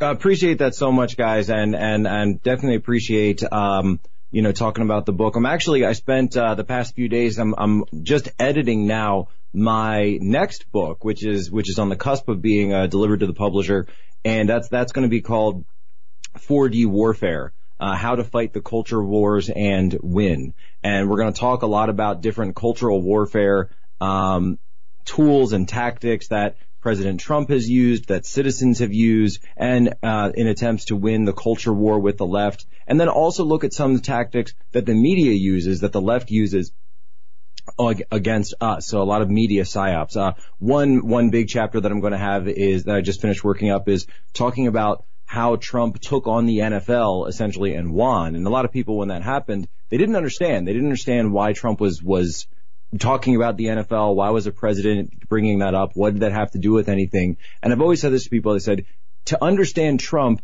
you have to look at him, yes, of course, in terms of his legislation, yes, in terms of his policies, but you also have to measure him culturally. You have to use a cultural yardstick to measure the man, because that's what's going on. That's the tectonic shift that's going on underneath the floor plates in the country right now. It's not just sort of the above ground things. Those are all symptoms of our culture switching back from a lurching back at this point, thankfully, a snapping back from this far left push that had gone on certainly during Barack Obama's 8 years of identity politics and far left government. Well, now we're switching back, not far to the right whatsoever. We're switching back to the middle. We're switching back towards a sort of center right country where we can have room for independents, Democrats, and Republicans, but less extremes. And we don't want extremes on either side. That's what the president's doing mainly, and that's what so many people view the president's agenda as. Now, legislatively, this leads into trouble, and that's sort of one of the things that's been the talk of D.C. this week, that the Republicans are in big trouble for 2018. One statement I put out earlier today, I said, as things stand now, with the MAGA movement being where it is, with all of the drama in the wake of Steve Bannon, with the mismanagement at the RNC in terms of being able to talk to the Trump people and get their act together, they simply haven't been able to do it. They're not talking to each other. They're not picking up the phones. They're not having meetings to discuss plans for the midterm elections. And hires are going basically to RNC people at this point because they're not finding the right Trump people. All of that is going to lead to a situation where the media has referred to as a blue wave, and it really looks like 2018, unless a lot changes between now and November. It certainly could, but we're only a few days into 2018. It really looks like things are shaping up where 2018 might be the Democrats' version of 2010. Of course, remember 2010 was the big Tea Party wave. Yeah, and Jack, it's a great point that you bring up. And I forget who was on a few weeks ago, but they looked at the historic examples of when a president takes power. The midterm elections after that usually always go the other way. And with some of the sexual assault scandals that we've seen in Congress, other members of Congress not looking to go for re-election. You have some going to be running for senator, some running for governors. So you have big openings, numbers-wise, on the right inside of Congress, and then you have these midterm elections coming up, and you see how the media has been able to continually hammer that Trump and his agenda to at least successful in the minds of some of the people who buy into it. But will that be enough? Is the anti-Trump platform enough for the Democrats to win in the midterms of 2018? That's where I'm not so sure about. They have no identity. They have no leadership. They have no ideas of their own. And what we see here is just a continued Trump bashing campaign, and that's what these people hope to use to get into office. Do you think that would be enough for them to win more seats? So here's kind of my take on it, and I've had a lot of the same thoughts as you on the situation. The way I think is, in a midterm election, in a congressional election, yes, it actually is. Because typically, midterm elections are seen as a litmus test or a gut check on the president in power. And typically the first one, it goes negative, right? Typically, that's just how it works. It happened to Reagan. It happened to Clinton in 94. It happened to Obama in 2010. It didn't happen to Bush in 2002, but it finally caught up with him. But that had a lot to do with 9/11, what was going on in the country. It finally caught up with him in 2006 during the Iraq War and everything else. So that's really why there was a big shift there, which, I mean, we can all understand with the historical precedent. But looking at 2018, I think it's going to, because what you have to do essentially is you need people to be defending the president who aren't the president, but you can attack all those people by tying them to the president. And these are typically congressmen and women who don't have much higher name ID in their district than, of course, the president does. So they're going to either have to deal with whatever personal issues they have, whatever personal priorities they have, as well as everything to do with Trump as well. So it creates a huge list of opportunities for challengers, a huge list of opportunities for the party out of power. I mean, that's a position that I love being in, because as incumbents, you have to defend your record. So now they've got to sort of dual-hatted defend their record as their own, policies in office, and defend the president's record. So for a lot of these swing districts, or we're looking at, I think there's 20 Republicans sitting in districts that Hillary won in 2016, and a lot of those are the ones that are now retiring. Dara Issa, one of those. I think Hillary won his district by 5 or 6 points, possibly more than that. But Ileana Ross-Lightman is another one way down in Florida, in South Florida. But what is an interesting corollary to what you said is that it's not a winning platform in a sense, because I don't think you can run a presidential campaign just being anti-Trump. So it works in congressional elections. It doesn't necessarily work in a presidential election. So for 2018, yeah, it's probably going to work, and the Democrats are probably going to pick up some seats in the House. The Republicans, it looks like right now they're still going to hold on to the Senate, but it might be tighter, and it's already at 51-49 right now. But with 2020, you need so much more to win the presidency than you need to win the 535 seats of Congress, right? You need a charismatic plan. You need the candidate. You need rock star appeal. You need all of those things that made Trump a winner, and you can't just have a blank slate of we don't like Trump, and that's why we want to get him out. It's not going to work in 2020. And of all people, Robbie Mook, the former chairman of Hillary's second failed campaign, he actually admitted it. He said, this Russia stuff, it's not a winning platform for us. No, you're absolutely right, Jack. And we only got about a minute and a half left, and I want to thank you so much for taking the time out tonight to join us. Just want to ask you this. I know it's really early. We saw the stuff with Oprah earlier this week. Any idea on who will take the leadership mantle in the Democratic Party for 2020? The names I keep hearing, of course, Oprah. I mean, that's, we know, of course, it's a trial balloon that's being floated right now. I personally don't think she does it, but I think they'll use her to endorse the way she endorsed Obama. Then Kamala Harris is, I think, the smart money right now, but she has a lot of issues. Elizabeth Warren, of course, really wants to run. She came out strongly against Oprah today. But the other names I hear are billionaires. This guy, Schultz, the former CEO of Starbucks, definitely wants to get in. Mark Cuban, his name has been bandied around. Mark Zuckerberg, of course, I think everyone knows he wants to run at some point. So a lot of these billionaires who might be wanting to come in, they said, hey, if it works for Trump, it could work for us too.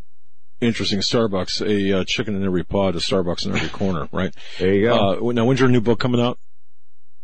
Don't have a date yet, but I should be delivering it very soon to the publisher. Super. In the meantime, Citizens for Trump, Jack Posobiec's book. If you don't have it, get it. In fact, do it today. And follow Jack on Twitter. And on Medium, at Jack Posobiec. Right. Jack, thank you so very much for your time tonight, man. Your expertise. You're always right on target. We really appreciate your service. Thanks very much, guys. All right, man. Have a great night. Take care. That was Jack Posobiec. Fantastic. I mean, his analysis is always spot on, right? Absolutely. So, okay, we're going to be right back. You stay right where you're at. You're listening to this edition of the Hagmann Report. A lot of news, that, a Eric? lot of stuff. Eric, we can't hear your hands, buddy. Oh, we got 30 seconds. What? Keep talking. Well, I'll say. What's your horoscope? I'll say. My clock's off then, right? Yeah, that's more than their clock. When we come back, we're going to have Bill and Nicholas McIntosh. But you know what? Okay. A rabbi and a priest walk into a bar. Hey.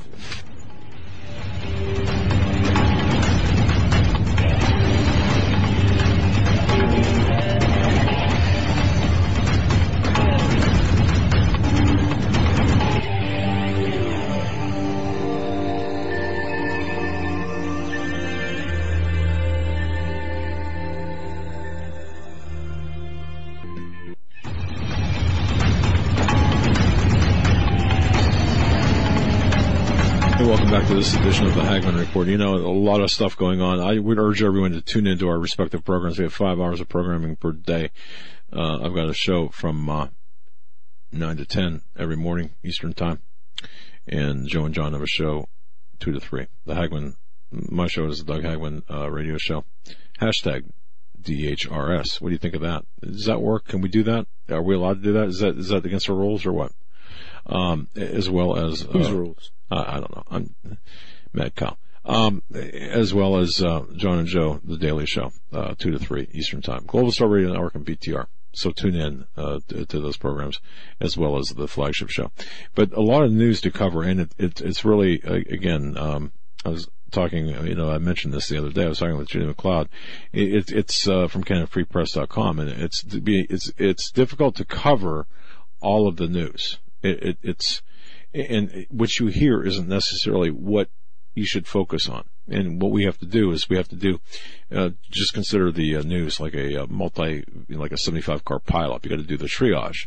And then once you do the triage, then you can, because there's a lot of stuff, a lot of screaming and yipping and yapping for, people that bump their heads or, hurt their little pinkies. And, you got to ignore them, push them aside and take care of the, broken femurs and the, compound fractures. So that's what we've got to do. And that's what you entrust us to do, by the way. Now we have with us, and this is really interesting. Now we're going to take kind of a turn here. Follow me on this. You've heard us talk about Bill McIntosh, Ocasa Media.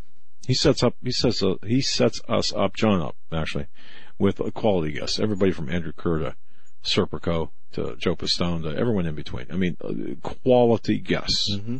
All the time. And, now, in addition to that, he helps a lot of people.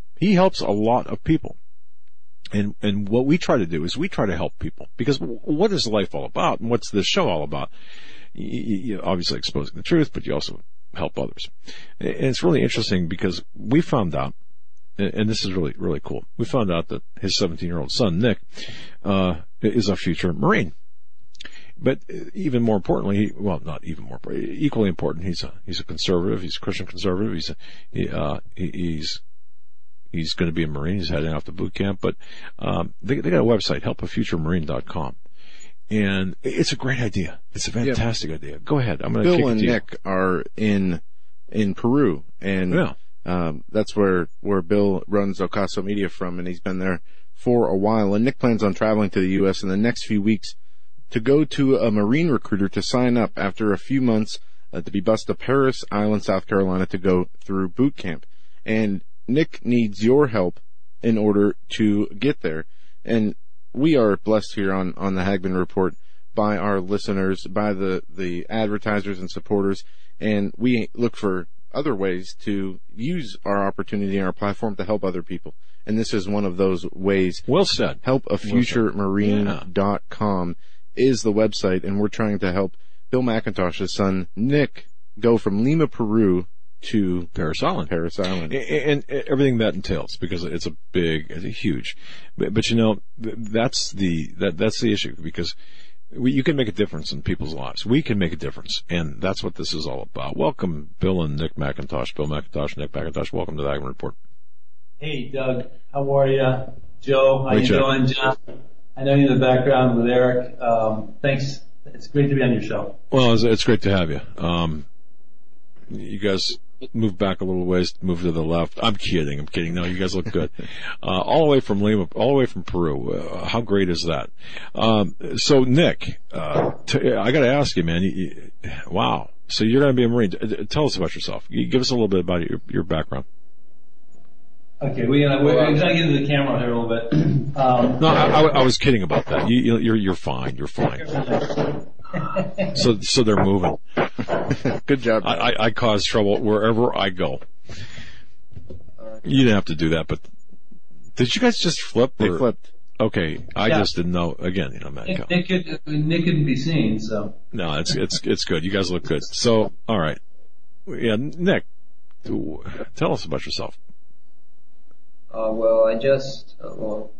First of all, I mean, as you guys already heard, my name is Nick McIntosh, and I just graduated from high school. I'm 17 years old, and I'm interested in serving the country in the military, specifically joining the U.S. Marines, and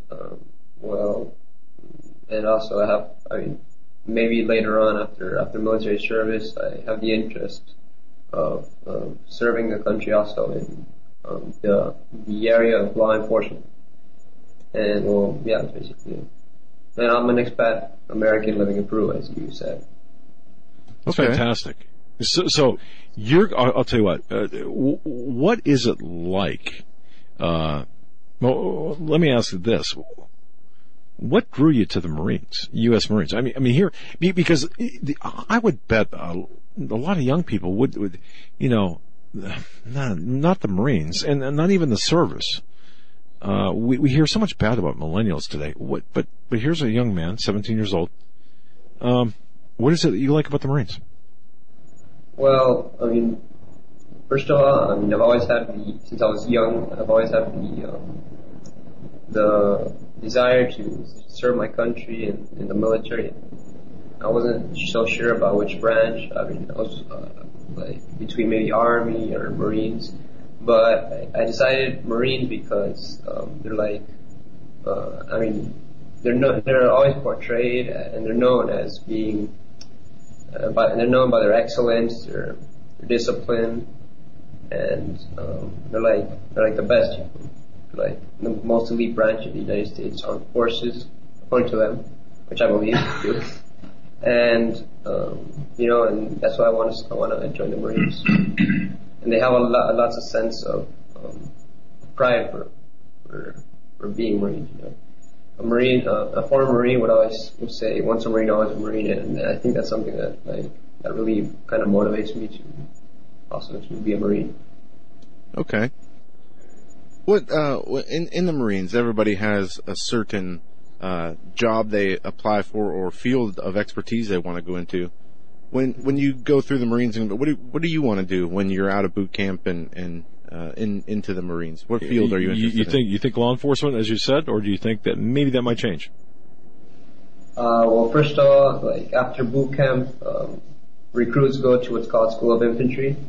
So to become rifleman, because every single Marine starts as a rifleman, and after that they're maybe sent to something similar to what they chose during MEPS, the MOS they chose. And so the MOS is their specialty, But since I'm interested in, I previously said in law enforcement or something of that area, something that has to do with it, I might decide to become, I don't know, maybe security or maybe military police, something like that. But I'm still not 100% sure. Gotcha. Let me jump in. I just told Joe to say something, and I said, then I jump in. But Bill, how is it that your offspring is so well grounded, and you're just willy nilly? I'm kidding, but I don't know. Strange things happen. No. So Bill, what do you think about it? Seriously? What do you think about Nick and his choices? And you got to be proud of your son. It's a big deal. I'm proud of all my kids. My kids are great kids. Yeah. I think he's somebody. I mean, the thing about it is that Nick, he was more talkative. His mom, his late mother, was a little bit quiet, fun-loving, but kind of quiet. And some of the older kids were a little bit quiet, like she was. And Nick was a little bit more outgoing, gregarious, joked around a lot. And at that time, when he was just a little kid, I was doing a lot of push-ups, and he'd see that. And I never went into the military. The closest I ever got, Doug and Joe, was Navy ROTC at Holy Cross. And, but I was proud of the fact that I was only there 1 year, but I beat all the Marines in the PFTs. So, I mean, so I would keep in shape, and I'd do push-ups, and then Nick would get on my back as I did the push-ups, and it was kind of funny. He just saw these old men doing it, working out, and I had weights that I would use, and I told him about his uncle. He had a cousin that fought in Vietnam, was nearly killed. Another cousin that fought as a second lieutenant in Iraq. I've had a couple, at least one or two more relatives that served in the U.S. Marine Corps. And Nick's mother's side of the family,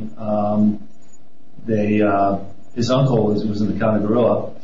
And so Nick saw all this, and he just said, I see a path, to do something important. It's like Ronald Reagan said, a lot of people they reach 40 years old and say, gee, what am I doing? And has it made a difference? But Marines don't have to worry about that, and they really, and then let me tell you something, I want to salute the Army, the Air Force, Navy, which is the kind of the home of the Marines, and the Coast Guard, the Merchant Marine. We have so many fine men and women serving our country. I mean, elite people. There's some rivalry, of course, but Nick has met Sargis. Sargis has been down to Peru, and he took us out to dinner once. A real good guy, and we have immense amount of respect for all the branches. But there's something special about the Marines. My grandfather served in the U.S. Army. My grandfather served in the U.S. Navy, and then we had another granduncle that served in the Marines. But I just had this thing, and I passed it on to my kids. I'm just kind of in the way. Ladies and gentlemen, we are trying to help Bill McIntosh's son, Nick McIntosh, who lives in Lima, Peru, get to South Carolina and Parris Island, where he is enlisting in the Marines. And you can help by going to helpafuturemarine.com. That's helpafuturemarine.com. And again, Bill has done so much for the show and got so many excellent guests. We are trying to return the favor and help his son go to the Marines and get him here in the U.S. Nick, let me ask you this. The Marine boot camp obviously is the most elite. The Marines are the most elite force the U.S. in the U.S. military out of the U.S. Army, Navy, and Marines. And we know that their boot camp is very tough. How have you been preparing? How have you been getting ready to go into boot camp? Well, the first phase of boot camp is physical. It's physically deteriorating and fatiguing. So, first of all, I've been keeping physically fit, as my father said. I could whoop you. I could whoop you. Don't let him fool you. No, go on. Hey, 59. We had to be in a fair fight. Okay. So yeah, you look better than I do, and you're smarter. But. Right. Okay. I've been working out. I've been doing pull-ups, crunches, and running, which are the three components of the physical fitness test for the Marines. And after after these months of training, I've reached 20 pull-ups, which is the score you need to get the maximum grade. It's the amount of repetitions you need to get the maximum score in that area, in that section. And well, I've been running, and I've reached I had to run 3 miles, and I've done it in about 24 minutes, which is not so good, but I could do that in about, it'd take me a couple of days. Well, it's snowing in area. Yeah, even in the best of conditions, it would take me a day. Seriously. Okay, and I look at a boot camp, and I'd be reaching for my cigar and cognac or something, but Nick, let me ask you this. Are you, you said you're doing the crunches and pull-ups and push-ups and running. Are you really pushing yourself on that running? Because I know I have many friends who went into the Marines, and it didn't matter the amount of preparation they did. They, ran them dry while they were in boot camp. So I know, do you have friends who've been in the Marines, and do you have any first-hand accounts of what the boot camp is like so you know what to expect? Well, no, I don't have any friends that have gone through boot camp, but I've seen online I've seen witnesses, I've seen former Marines or maybe current Marines that have talked about their experience in boot camp, and yeah, it's true. They say there's no true way to physically prepare and mentally prepare, obviously, for the stress you receive during that period of time. But it's still obviously better to be able to run at least 3 miles in under 20 minutes than going there without even breaking the minimum, which is 28. So maybe I'm still gonna get really fatigued during boot camp. Maybe I won't be able to.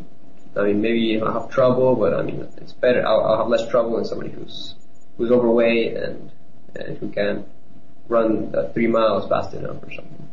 But in the Marines, it doesn't matter how in shape you are, how long you can run, because they do what they do in order to break you down. Are you ready for the mental side of this? Because I would say the mental is just as hard as the physical side of things.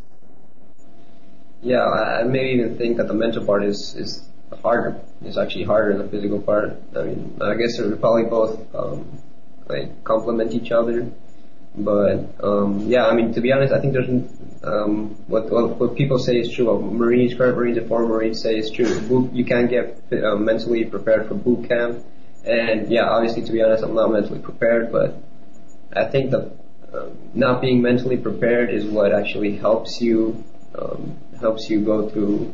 Help you transform, become more disciplined, more learn how to push yourself and all that stuff after boot camp. Or during boot camp. Okay. Again, the website is helpafuturemarine.com, helpafuturemarine.com. We're helping Nick McIntosh get to Paris Island in South Carolina from Lima, Peru, and we need your help to do so. Let's I have a question since you're in Peru, and this is we're going to get back to the main topic, but Bill, maybe you can chime in on this. You're in Peru.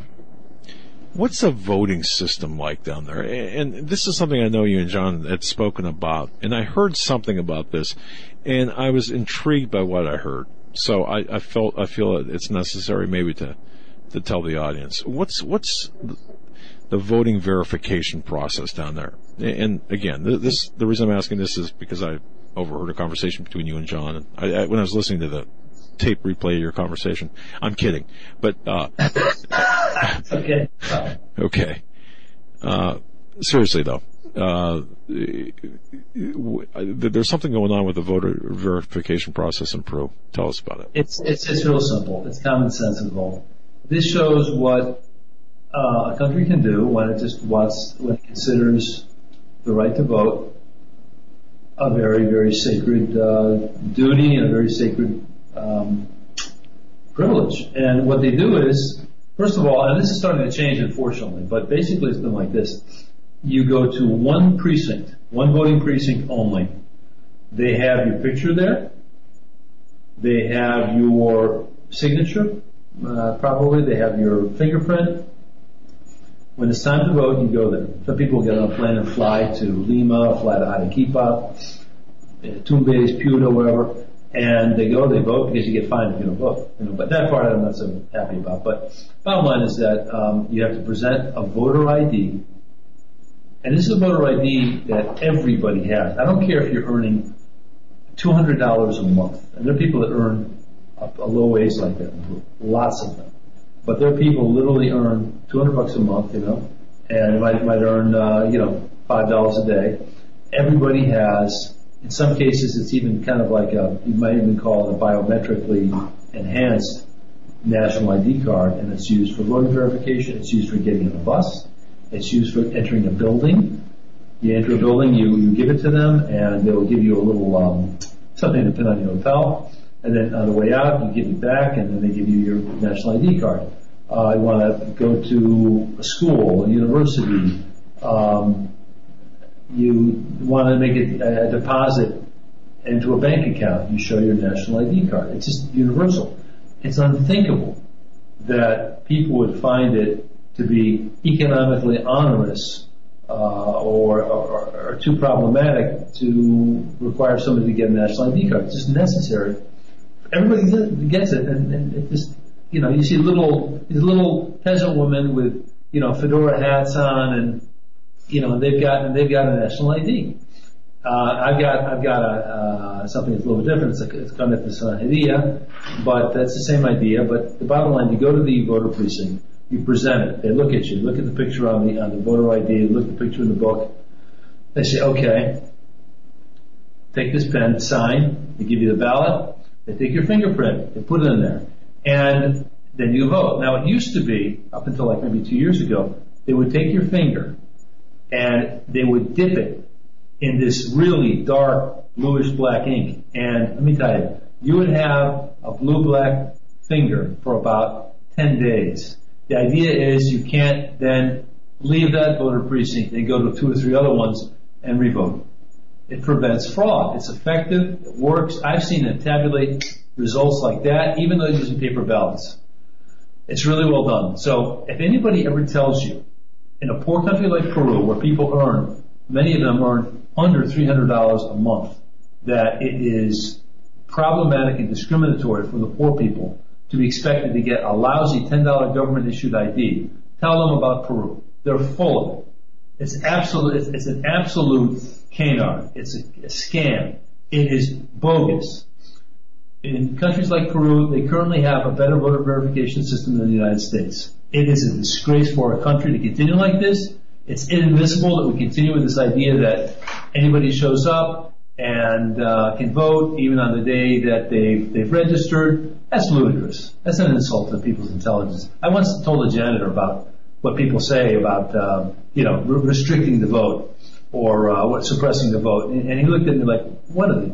They think you must be children in the United States. Yeah, they say they equate showing an ID while voting to voter oppression. And then what's really interesting is I saw some videos where you have some man on the street interviews, and they go into these cities and interview people about what they think if they believe the same way. But obviously, it's a ploy for voter fraud, Bill, and we know that. And this system, so they put the ink on your finger, like when somebody robs a bank and takes one of the ink notes and the ink splashes all over you. You can't get it off for 5-10 days. The same kind of the ink. But it's funny. I was once in the National Central Bank talking to a lady, an economist or somebody, and I looked at her finger. She answered the phone. Her finger was big. I said, "Oh, I forgot." On Sunday they voted. This is like 3-4 days prior, and it still was there. It was still showing up on her finger. But people it's just a routine thing. It's no big deal. People know about it. Everybody's got a blue finger for a couple of days, and that's that. But don't buy the stupidity. Your gut tells you this whole thing about voter suppression is an absolute scam. It's to facilitate voter fraud. Period. Okay? Yeah. That's what it is. It facilitates voter fraud. Absolutely. Well, we only got about 3 minutes left, so the website, helpafuturemarine.com, helpafuturemarine.com. We're trying to help Bill McIntosh's son, Nick McIntosh, get to South Carolina for boot camp in the Marines. In all seriousness, I cannot think of any more deserving people, any better cause. Help a Marine. And one quick mention, pardon me, Doug and John. Joe, I wanted to mention something. That's actually the Ocaso Media website. So when you go to it, you'll see Ocaso Media speakers and all that. But and people might wonder, well, we have a goal of $2,500. Why we have a goal like that? I mean, flights from Peru to the States, aren't that expensive. The thing is that he's a minor.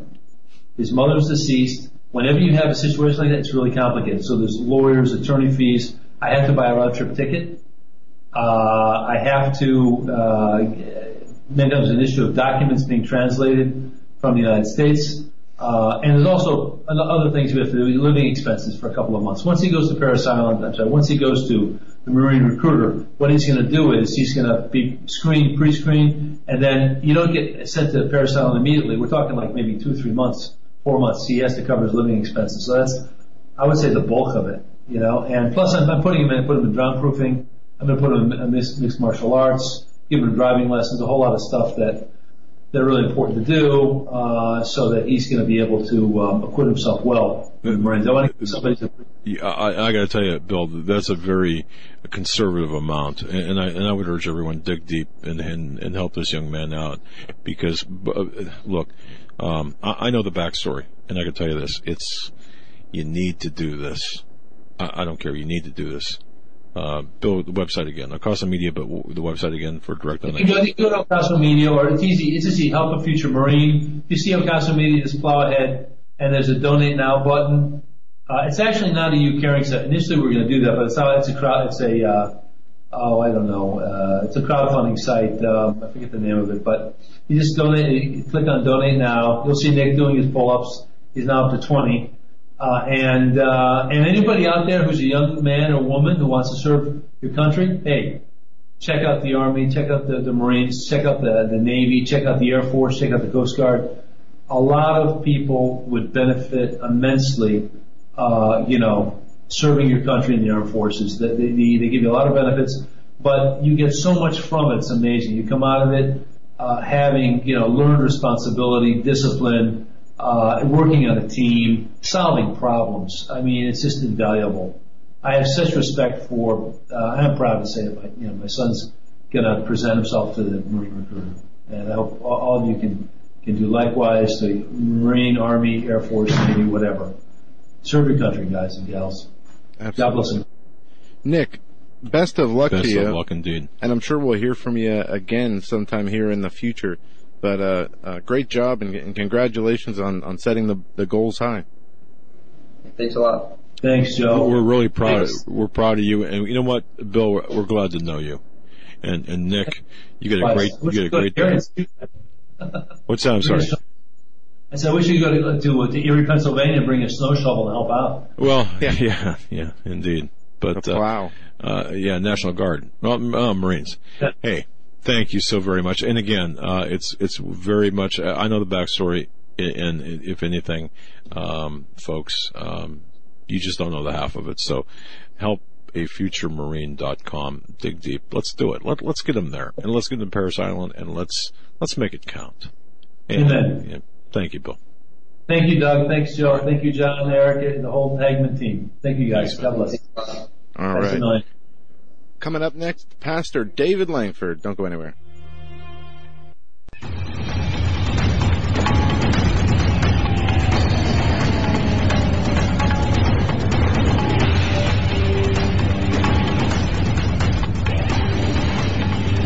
Welcome back to our third and final hour on this Wednesday edition of the Hagmann Report. We are going to be joined by Pastor David Lankford, who hasn't been with us for the last 3 weeks, as he was taking some time with his family and traveling with them and seeing them for the holiday break that we just had. Missed them. Yeah, we did. Yeah. We need that spiritual B12 shot.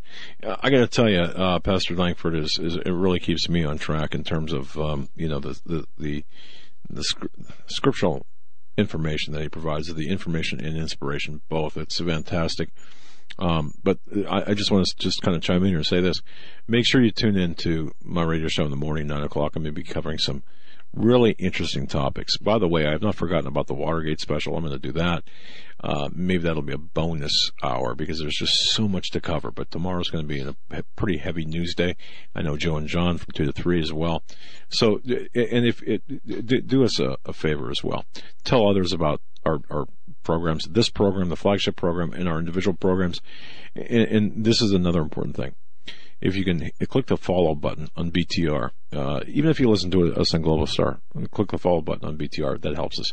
It raises the awareness, and it tells people that, yeah, you're listening regardless of the platform.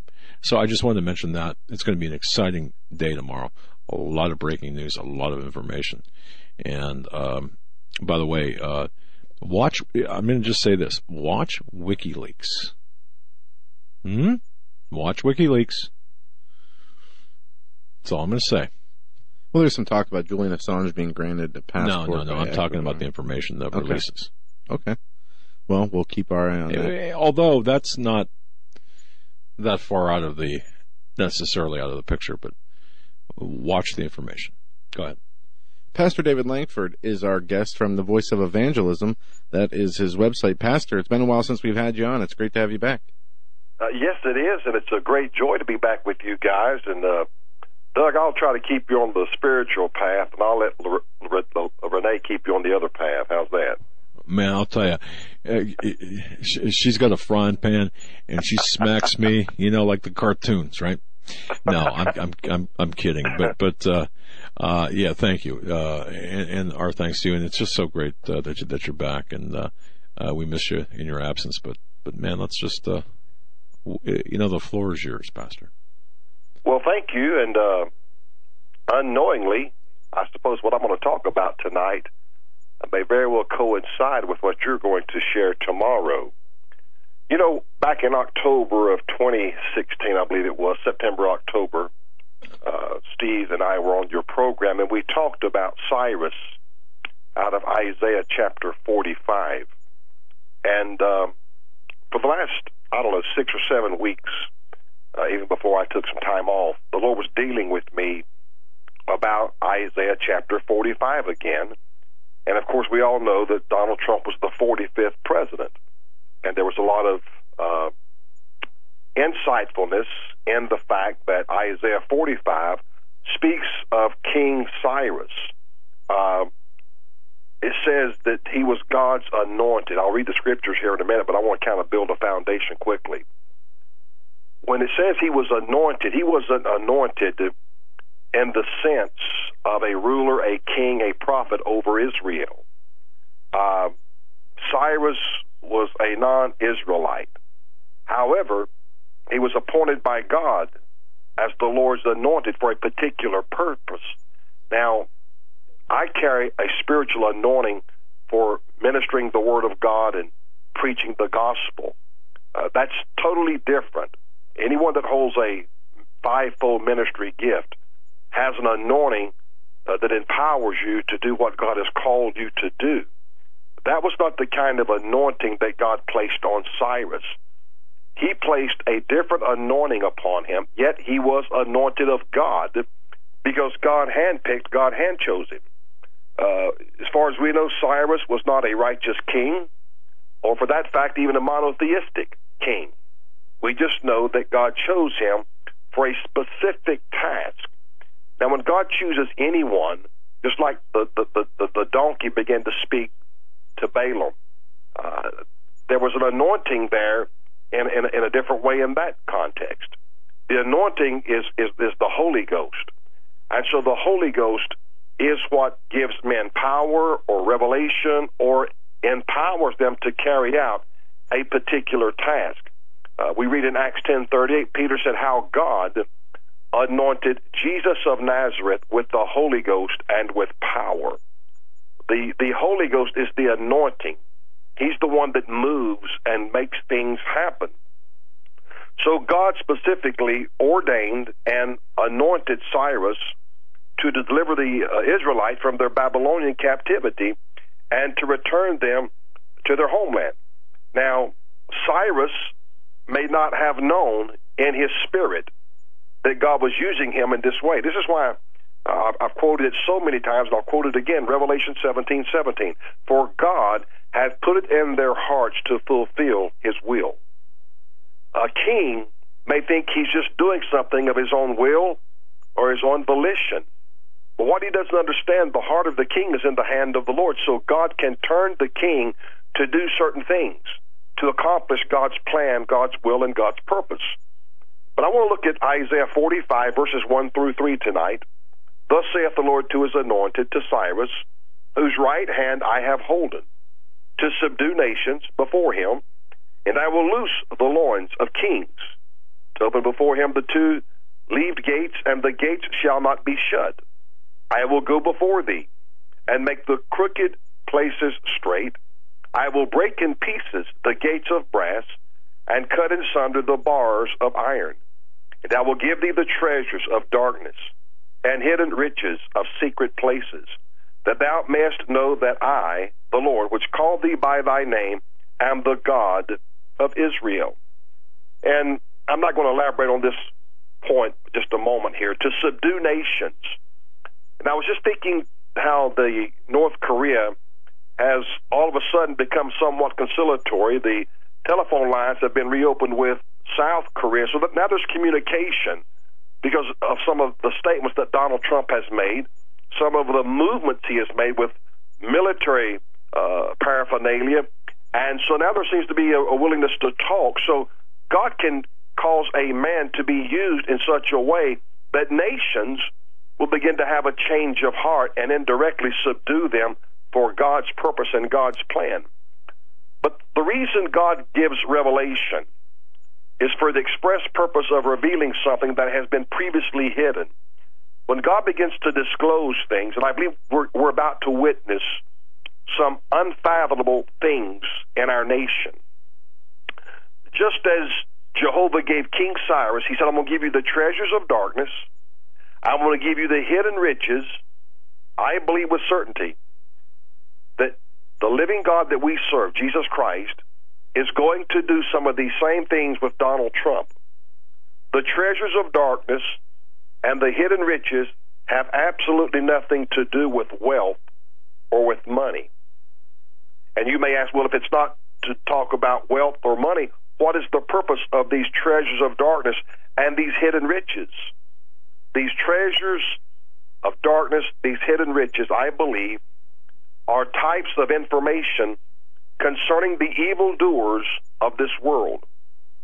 Paul told us in Ephesians 6 and 12, for we wrestle not against flesh and blood, but against principalities, against powers, against the rulers of the darkness of this world, against spiritual wickedness in high places. When the Lord began to just drive me to this particular passage of Scripture, I've read it I don't know how many times. But, you know, until God takes off the blinders, sometimes you still don't see what you're reading. And it just hit me. I looked at the number, chapter 45. Well, you take 4 and 5, that's 9. And then you look at verse 3. I will give thee the treasures of darkness and hidden riches of secret places. 4 and 5 makes 9. Add 3 to that, you have 12. 12 speaks of divine government. Now, I am firmly convinced that this government is a divinely appointed government. It is a divinely appointed time. This is not just any time, as you've heard me talk about chronos and kairos. This is not a chronos time. This is a kairos time. When God has ordained some events that must come to pass, they must come to fruition. Chronos gets us to that place, the succession of time. When we get to that particular time that God has ordained, there is a manifestation of something. It's just like when Jesus Christ was born. There was a manifestation of his birth. The shepherds were in the field, the angels were singing in heaven, and this great light shone on Jesus Christ, this little child. There was a manifestation. Why? Because a particular time had been ordained for the birth of Jesus, and when it was made manifest, there was a revelation. The wise men, they came because they received this revelation. And of course, God kind of picks and chooses who he wants to reveal these secret things to. So we see here in the Scriptures that as Isaiah is prophesying these things, that God is going to use Cyrus. He said, I'm going to give you these treasures.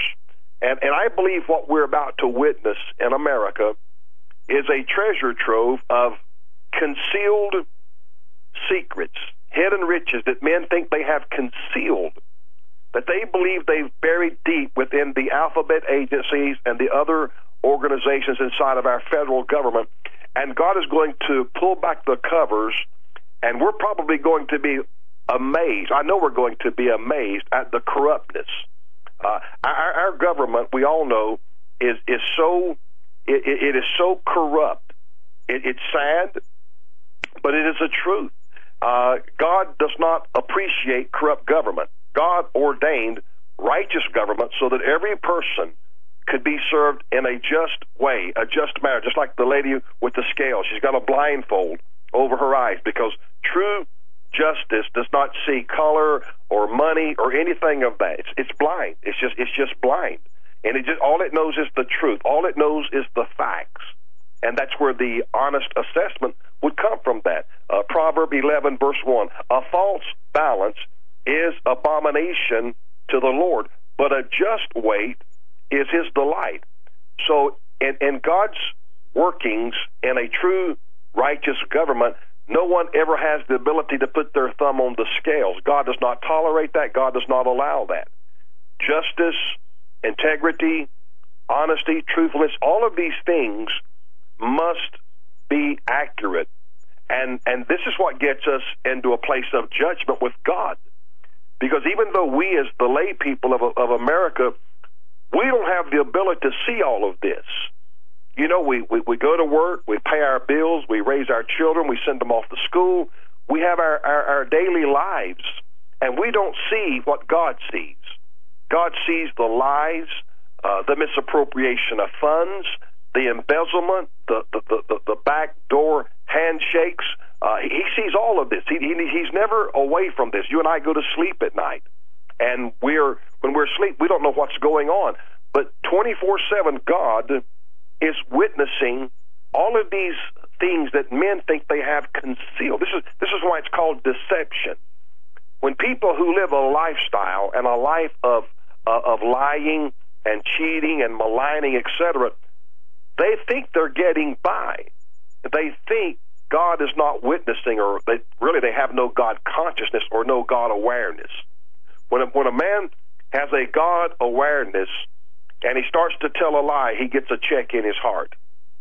And he'll either adhere and yield to that check, or he will override that check and say and tell the lie for the sake of his pride or getting called or whatever the case might be. Every person, when they get brought to that place, they have a reason to tell a lie, whether it's humiliation, whether it is shame, disgrace, whatever the case might be. There's a reason for the lie.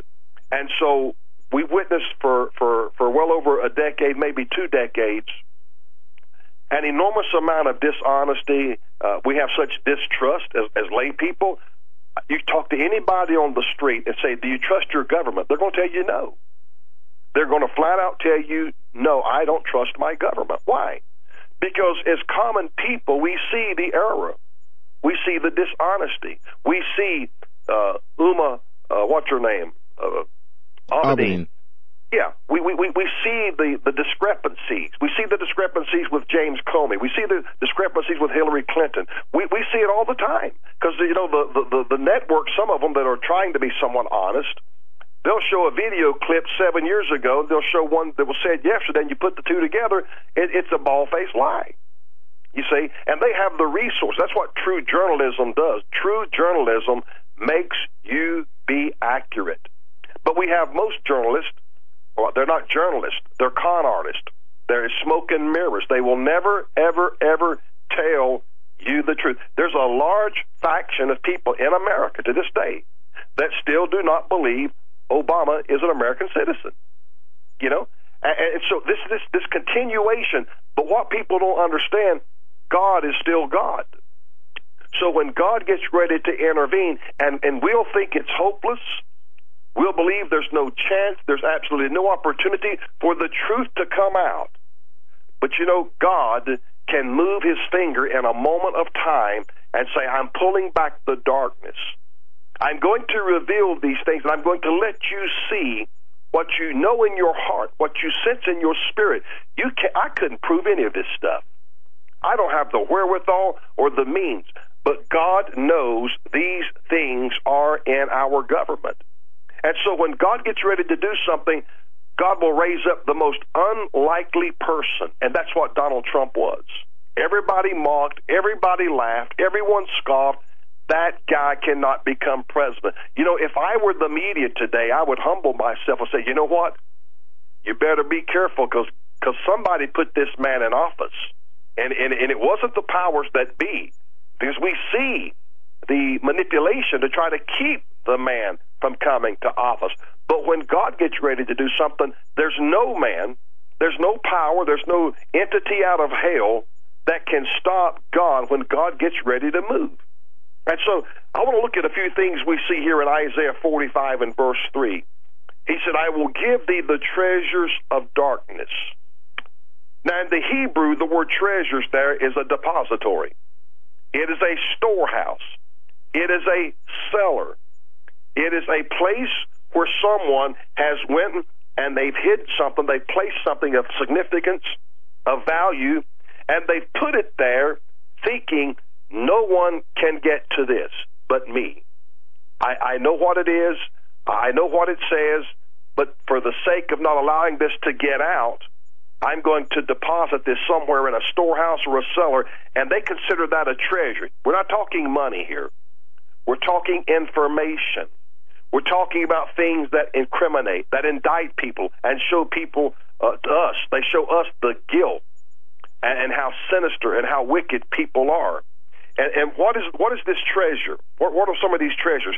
He said treasures of darkness. Think about that. Now, the word darkness here in the Hebrew speaks of misery, it speaks of wickedness, and it's of ungenerated men. It's a place where light has been withheld. In other words, they've taken these treasures of darkness, they placed them, and they think that no light will ever be shined upon that, and the light will forever be withheld, and so nobody will ever know the truth. It's like the FBI agent said, we need an insurance policy.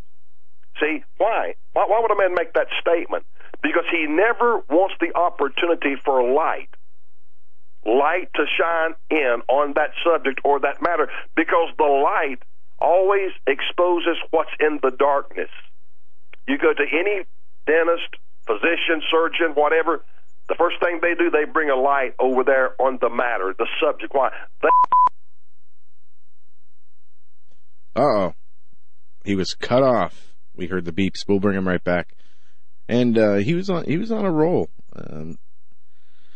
It's great to have Pastor Lankford back with us to give us one of his sermons, and he's really picking up on a topic that we were talking about a few weeks in a row before we had that holiday break with Pastor Lankford. And one of the things that I guess when we talk about politics and decisions in politics that Pastor Lankford pointed out that we, I guess, miss or forget sometimes is that control that God has over men's hearts, both in the leadership roles and the rest of the people in the country and in the world. And God can use His will to maneuver people where He wants them. Pastor Lankford, I think we have you back. I don't know what happened there.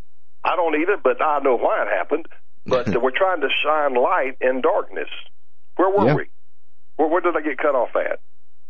Well, yeah, you got cut off right where you were. Genesis 1? Let's start there. We were paying attention, seriously. But I understand.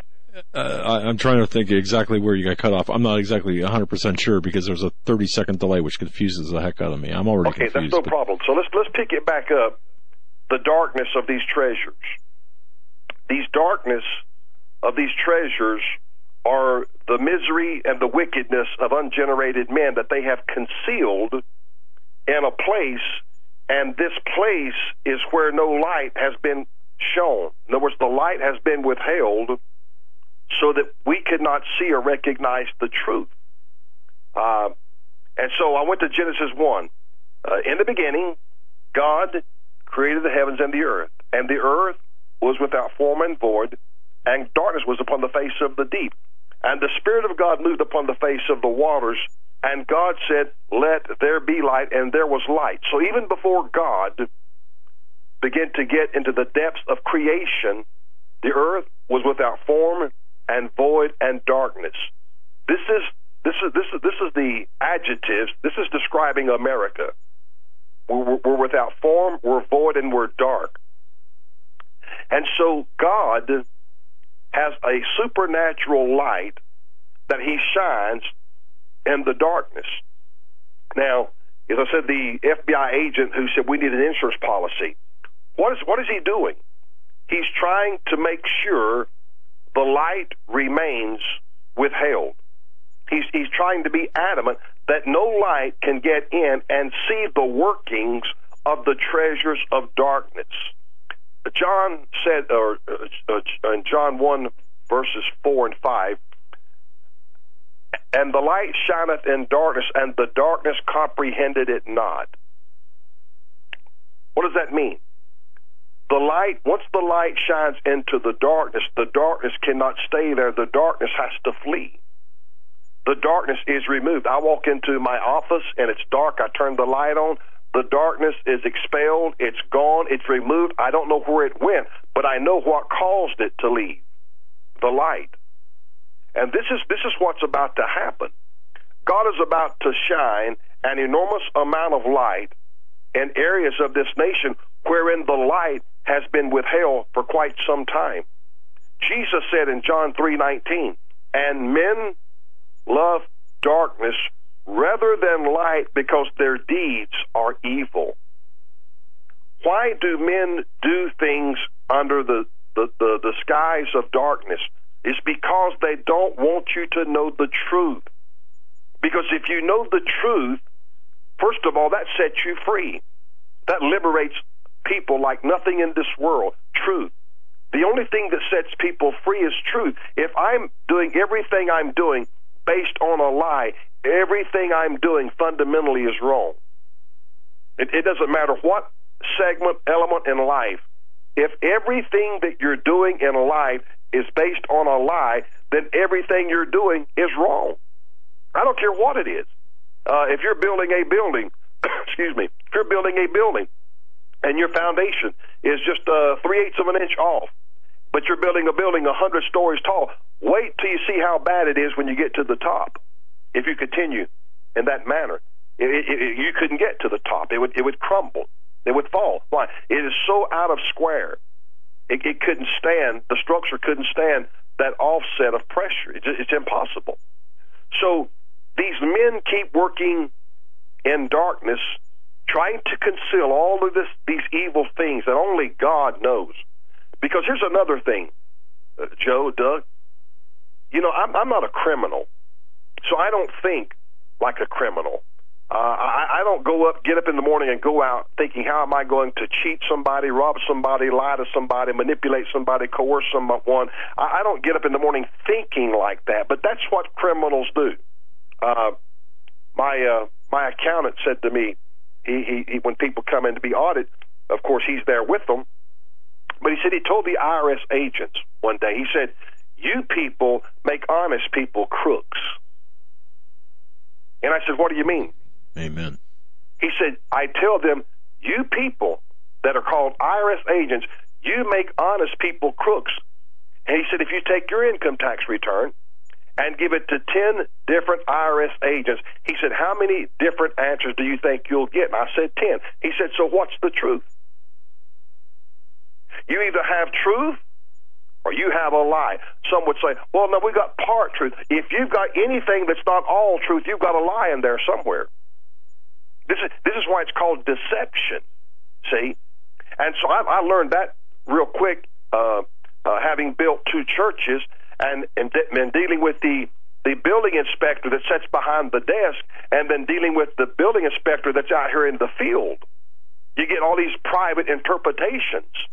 And so this is why we have the mass confusion. And we have the same things in our government. You see, there's supposed to be a standard, a rule and measurement in everything.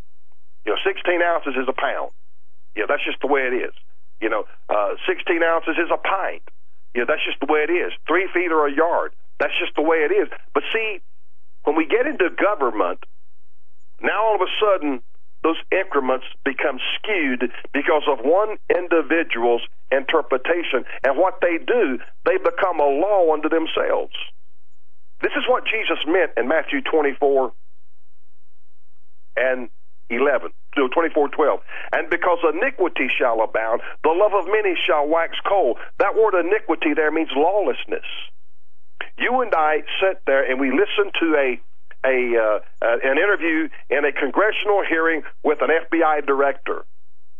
And if you and I talked like they talked, they'd lock us up for contempt. You're always evasive. They won't give you a yes or a no. Bill Clinton helped me understand what Jesus meant when he said, let your yea be yea and your nay be nay. In other words, did you commit this crime? Yes or no? Well, it depends on what the word is means. See how quickly it's convoluted? How quickly it's twisted? How quickly it's twisted.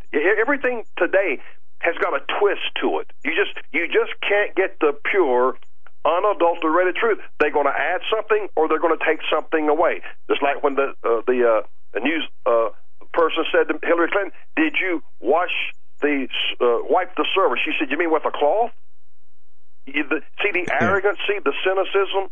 It's like, how dare you ask me such a question like that?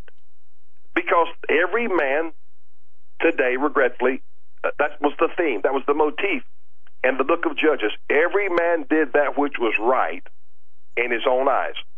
So they'll put you in jail for making a statement that's not spot on, but they can make statements all day long and they're free. I know of a gentleman who told a half a lie. He told me, so I told a half a lie. It's a whole lie. But what he was trying to do was explain to me how little what he did. And it cost him 2 years probation and $250,000 fine and $100,000 in attorney fees because he lied to an FBI agent. And so he watches what's going on today, and he's like, man, this is unbelievable what they did to me. And he tried to conceal something. This man opened up, he told me the whole story, what he tried to conceal. And he said, I was really trying to help this guy who was disabled. But because of what I did, I lied. This is what happened to me. And so this is what's going on in our nation. And sin and leaven in the Scriptures is always synonymous. They're the same thing, sin and leaven. And leaven is what makes dough rise, yeast. It makes it rise. Well, see, it's always working. You just can't sit with the natural eye. But if you bake up a big old ball of dough and then you put yeast in it, it's going to ferment the whole ball of dough. This is what's happening in our nation. Now, as Christians, when we see something is not right, we're told in Ephesians 5:11, have no fellowship with the unfruitful works of darkness, but rather reprove them. And this is why you have people in our nation, and I understand it. I understand the hatredness. I understand the venom, the malice, the hatredness toward government when they say, wait a minute, you guys have a double standard. And you no matter what you do, you're always wrong when it comes to government. It's a beast. You can't fight it. You can't win because they have untold resources of attorneys, money, lawyers. I mean, they got it all. And so we need to understand Romans 13, let every soul be subject to higher powers, for there is no power but of God. The powers that be are ordained of God. You got to understand that context. That is only in the context when it's right. God would not say, you subject yourself to Adolf Hitler. Why? He was a murderer. What's just about his leadership? But you see, when leadership is right, we are to submit to it. When it's pure, when it's transparent, when it's the same across the board, if you're a peon or you're a king, the adjudication is the same. It doesn't matter. And that's what God ordained. But these corrupt leaders and rulers, that's not what God ordained. That's what the devil has ordained. See? And this is why you see people that are angry and they're bitter and they're hurting because they try to get ahead in life and they get pressed right back down. So my point is saying all of this, God is moving right now in such a way it's going to amaze all of us. Now, let me continue on in Isaiah 45, verse 3. He said, I will give thee the treasures of darkness and hidden riches of secret places. Now, the word hidden again means basically the same thing. It's a secret storehouse. It is a secreted place of buried values. Again, these values, these treasures have nothing to do with money or monetary. It's for the purpose of blackmailing. It's for the purpose of twisting the truth or skewing the balance or the scales so that people say, wait a minute, I read the scales and it said this, but you don't know that the man had his thumb on it. See, you were duped, you were deceived. How much wickedness has been concealed and buried in all of these alphabet agencies? And it works all the way down to the local county office or city. It really does. I've seen too much and spoken to too many people through the years. There's a measure of it in everything. And why is it there? It's there because of sin.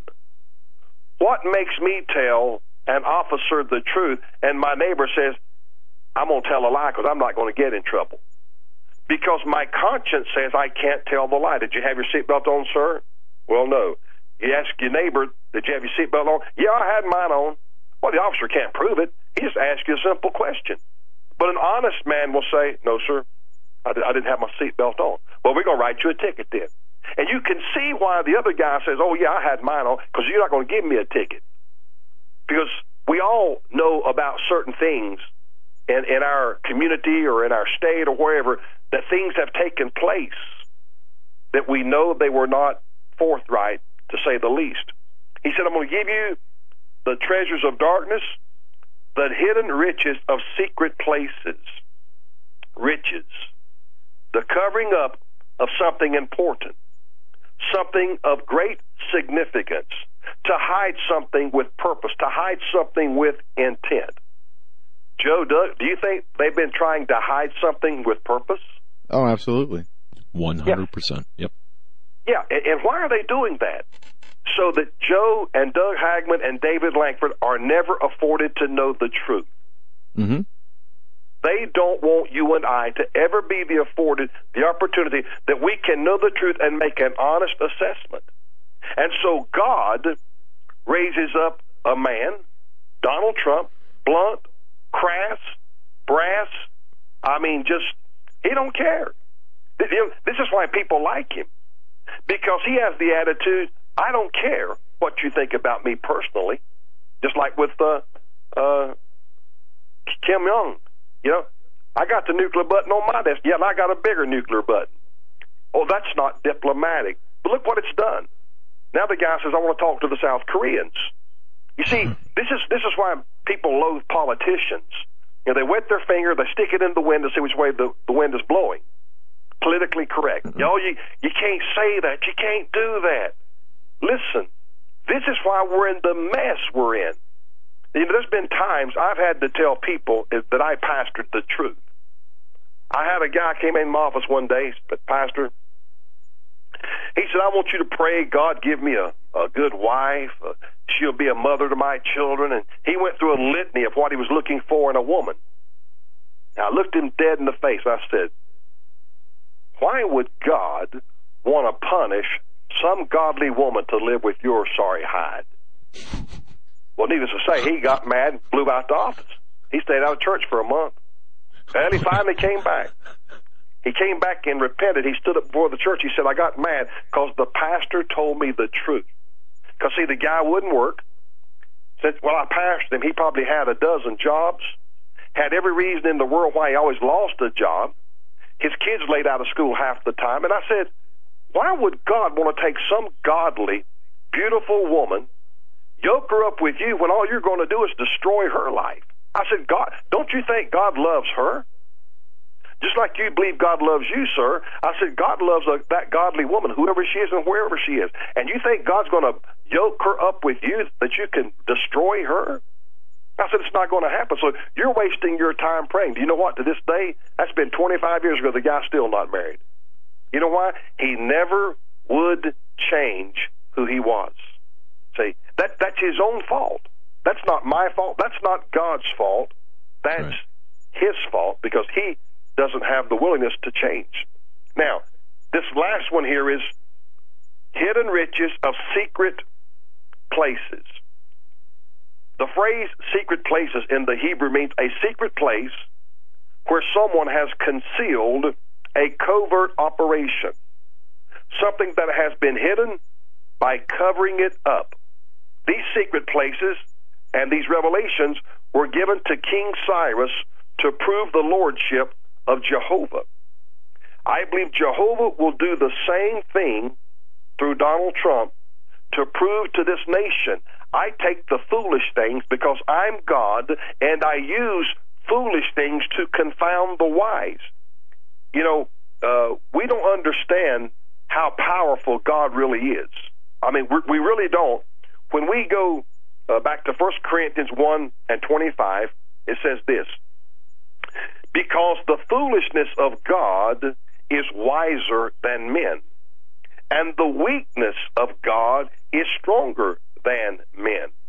For you see your calling, brethren, how that not many wise men after the flesh, not many mighty, not many noble are called.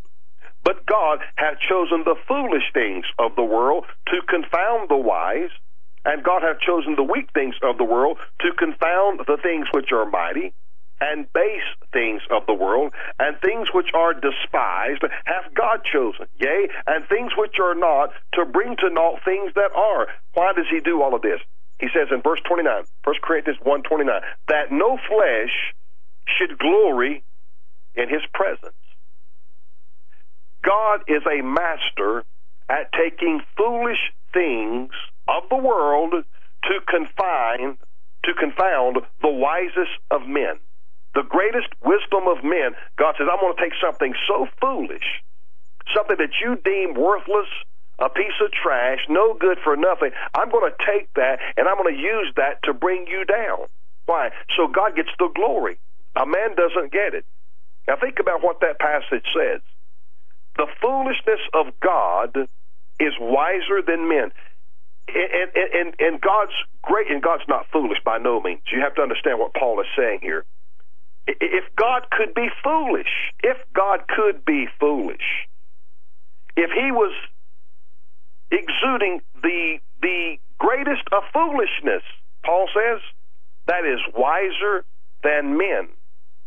And if God could be weak, you could take the weakest part of God and destroy the most mighty and powerful men in the earth. And then he says, how that not many wise men after the flesh, not many mighty, not many noble are called. Does Donald Trump fit that bill? If you look at it in the natural, he's not somebody that you would have thought could have ever become the president. Every odd was against him. Everything was against him. And God does this for a reason. He said, God hath chosen foolish things of the world to confound the wise. He has chosen the weak things of the world to confound the things that are mighty, and base things of the world, and things which are despised. I haven't seen anyone in my lifetime despised as a president like Donald Trump. Ronald Reagan got a few smart, crass remarks made about him, but I've never seen a president that has been despised like Donald Trump has, and yet Paul said, this is who God has chosen. You hate this man. You loathe this man. See, the secret about Donald Trump is very simple to me. He's never been initiated in anything. Someone said he was the Illuminati's put him in. He just doesn't know it. I mean, that's That's like me saying I'm president, and I don't know I'm president. That's foolishness. But that's why God does this stuff, because God takes foolish things to confound the wise, and he says he takes things that are not. In other words, this should not have happened. And the very thing that should not have happened, God says, I'm going to take that is not, and I want to bring the things that are to nothing. You've despised my choice. This is why it is a foolish thing to try to manipulate God. It is a foolish thing to try to think you can do things without God. There's nothing that he does not know. There's nothing hidden that he cannot reveal. I mean, there could be packages, Doug. You talk about WikiLeaks tomorrow. There could be packages sitting on desk tonight that'll be opened in the morning and say, my God, look at this stuff. Look at this information. Well, you see, that's what I believe God is about to do, is to expose all of these vast cover-ups.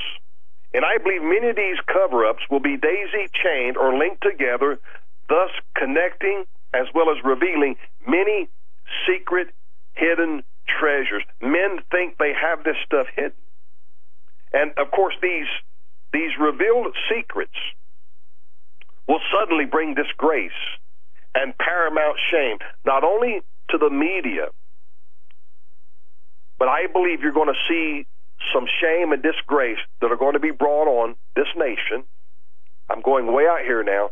I believe you'll see some take their lives or make it manifest as though they took their lives to continue the covert operation. I just wrote a new newsletter yesterday that'll be going out for February. And I talk about one of David's advisors that was one of David's counselors, one of David's advisors, the psalmist David. He advised Absalom to discover all of David's wives on the top of David's house. And I didn't know this till this past week as I was studying. Bathsheba's husband was Ahithophel's son, Elam. And this is why Ahithophel put it in Absalom's mind to get even with David, because his son was murdered. Uriah. That was Ahithophel's son. Excuse me. His son was Elam. But he wanted to get vengeance on David, so he gave Absalom bad counsel or bad advice. And when he saw and he realized, I believe it's 2 Samuel chapter 16, you can read it there, when he saw what he had done got him nowhere, he went home, got his house in order, the Bible says, and he hanged himself. Now, I'm not the sharpest tool in the drawer, and I'll be the first to admit it. But when I begin to read and begin to study here in the last few days, David, murder, David, adultery, Absalom, an adulterer himself, sleeping with all of his father's wives, and then the counselor to give him bad advice, and then the counselor goes and hangs himself, and then Absalom gets caught in the thicket of an oak tree, and Joab goes and kills him. I thought, my God. See, when these conspiracies or purported conspiracies start, it's as though there's no end to it. It's as though it just goes on and on and on. Because, see, all the time, Satan stands off to the side. He laughs, he mocks, and he ridicules as people stand in their shame and their disgrace. And Satan laughs and says, look what I've done to you. Now, every pawn of Satan is just part of doing business. That's just, he got into Judas' heart, and Judas betrayed Jesus, and he went and hanged himself. It's just part of doing business. See? And see, that's another covert operation. See, it's all through the Scriptures. It's just all in there. And as I said, until God lets you begin to see things in a spiritual light, it doesn't seem to be as significant. It just doesn't seem to be as tantamount as it is. But when you begin to see these things, and you begin to put the Scriptures together, you're like, this is unbelievable. This is unbelievable. But see, this is why I've always said Satan is always plotting. God doesn't plot. God has a plan from A to Z. He said, I'm Alpha and I am Omega and everything in between. So Satan plots, and that's why he miscalculates, because he doesn't have the next step in place like he needs for it to be. And that's why in the end he will be destroyed, of course. But see, God can turn a situation in such a quick way that something, good will come out of all this evilness, just like with Joseph. He said to his brothers, he said, all of y'all meant this for evil. Your intention was nothing but pure, unadulterated evil. He said, but God, he meant it for good. Now, the rulers of the darkness of this world have used the media to be purveyors of their lies and to further their cover-up concerning this darkness. And they're going, I believe, in the end, there will be some media outlets that will no longer exist. Because, as I said, when the devil gets through with you, he stands off to the side and he's laughing. He's ridiculing you. He's mocking you. He's scoffing you and saying, what a fool I made out of you. I put it in your heart to seduce this. I put it in your heart to lie. I tempted you to change the verbiage. I tempted you to change the words and the letter, the statement. And then he sets off and he stands off to the side and he laughs and he mocks and he ridicules and says, look at you. You were nothing but a fool in my hands. So I believe when all of these things begin to come out and a lot of these things are being exposed, there are going to be those who are they're not going to be able to handle the shame and the disgrace. It will be so strong. It will be so powerful, they just can't handle it. And I believe there will be those. And of course, it'll be a cover-up. They'll take them out, or they'll feign it was a suicide. This is what's getting ready to happen. Because see, the more tenuous this thing becomes, people become reactionary. And you're not to be a reactionist. You're to respond. A response is something that is thought out. But when you become reactionary, that's a scientific term. For every action, there's a reaction. You take a 3-pound ball hammer and you hit an anvil, that hammer's going to bounce back. That's the natural reaction to that hammer hitting the anvil. It's going to bounce back. This is what's going to start happening, kind of like popcorn. You got the popcorn in the pot. You've done turned the heat off. It's too late. It's still going to pop because it's been brought to a certain level. You can't stop it. You can take it off the burner. I know I'm talking to old people because we still pop popcorn, don't we, Joe and Doug? That's right, man. That's right. But you can take the pot off the stove, but once it's reached that heat, that temperature, you take it off, but it's still going to pop. Why? It's reached that temperature of popping. And this is what we're going to see. A pop here, a pop there, and a lot of these things are going to happen simultaneously, and they're going to be daisy-chained together. Now, there's no doubt about it. There will be those who will continue to perpetuate the lies. I thought about this guy who wrote the book Fire and Fury. What was his last name? Wolf. Wolf. Does Jesus talk about that? Sure he does. Sheep's and wolves' clothing. See, now it's coming out. It was all lies. It was all lies because they're not going to tell you the truth, folks. You can't trust hardly anything, and 90% of what you see, you can't trust it. You can't put any confidence in it. And you see, this is the power of deception. See, deception. Why is deception so great? Because all deception is based fundamentally on a lie. If I lied to you, my purpose in lying to you was to deceive you and make you believe something other than the truth. That's my purpose. Oh, that was my grandma's car. She drove that thing only to church on Sundays, never drove it over 35 miles an hour. You get it off of my property and it falls apart. It's a lie. But you bought the car because I lied profusely to coerce you to believe this is the greatest car in the world, and my lying deceived you and coerced you into believing that. You said, but I want that car. His grandma only drove it on Sundays, etc. That's all lies. And then this is what's taking place. And this is what brought the demise of mankind in Genesis 3:4. And the serpent said unto the woman, you shall not surely die. See, he told a lie. So he brought her to a place of decision. And then she had to make the decision, who's lying to me, God or the devil? Well, guess who Eve made the liar? She made God the liar and said, the devil must be telling me the truth. Romans 1:22, Paul said, professing themselves to be wise, they became fools. You see, these people think they're wise.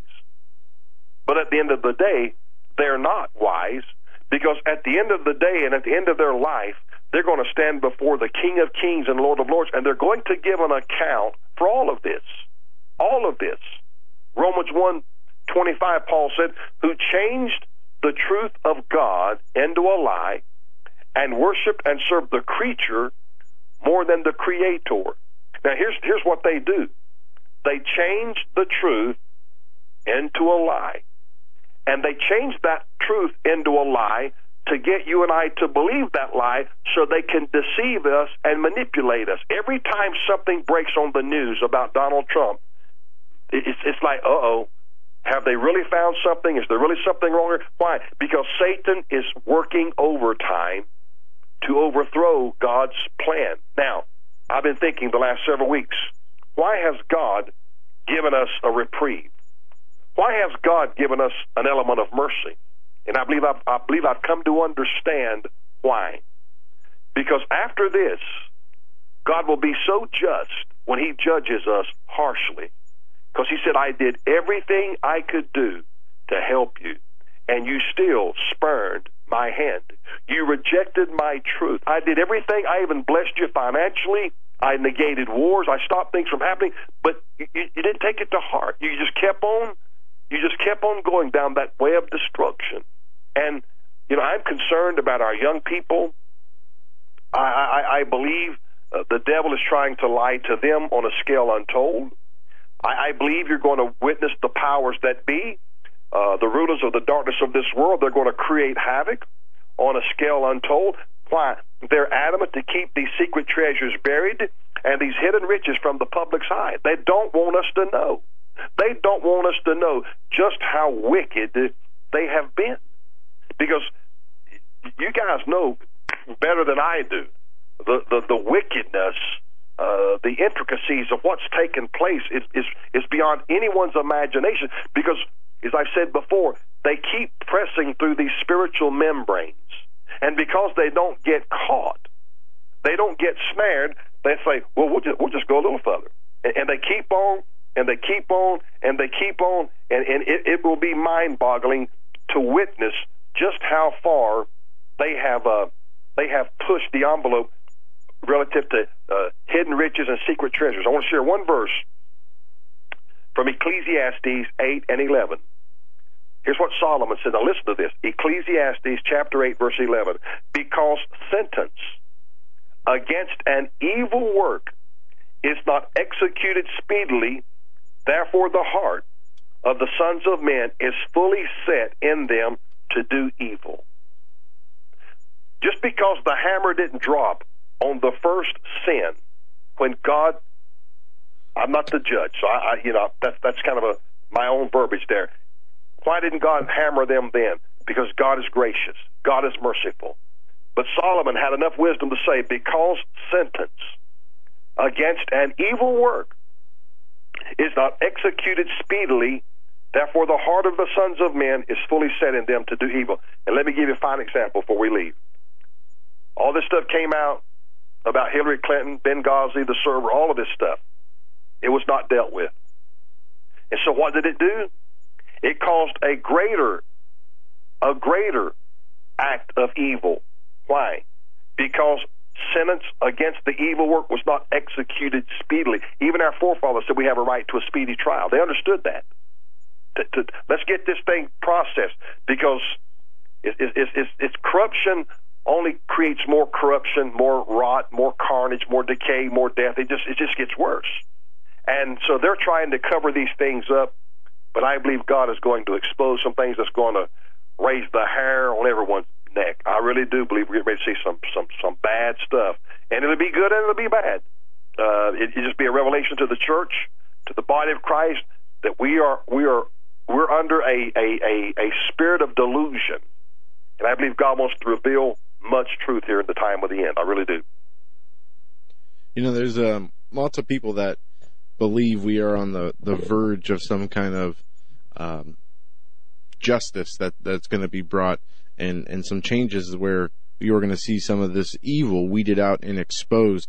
And we can only continue to hope that is the truth and continue to pray for that and do what we can to continue to expose the lies and corruption. That's all we can do, right? And Pastor, we were talking about this, throughout the last few weeks, when different topics come up, but, this, the liberal insanity or this Trump derangement syndrome, this evil that we see in the media and Hollywood and the political world, it seems like it's a collective spirit of evil that is infecting these people.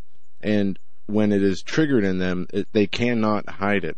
And I think this spirit, is widespread throughout our country, and we see it against Trump because I guess Trump brings it out of these people for whatever reason. But I've never said. But you said. But it it's a collective spirit, right? Exactly, and I think you hit it right on the head, Pastor.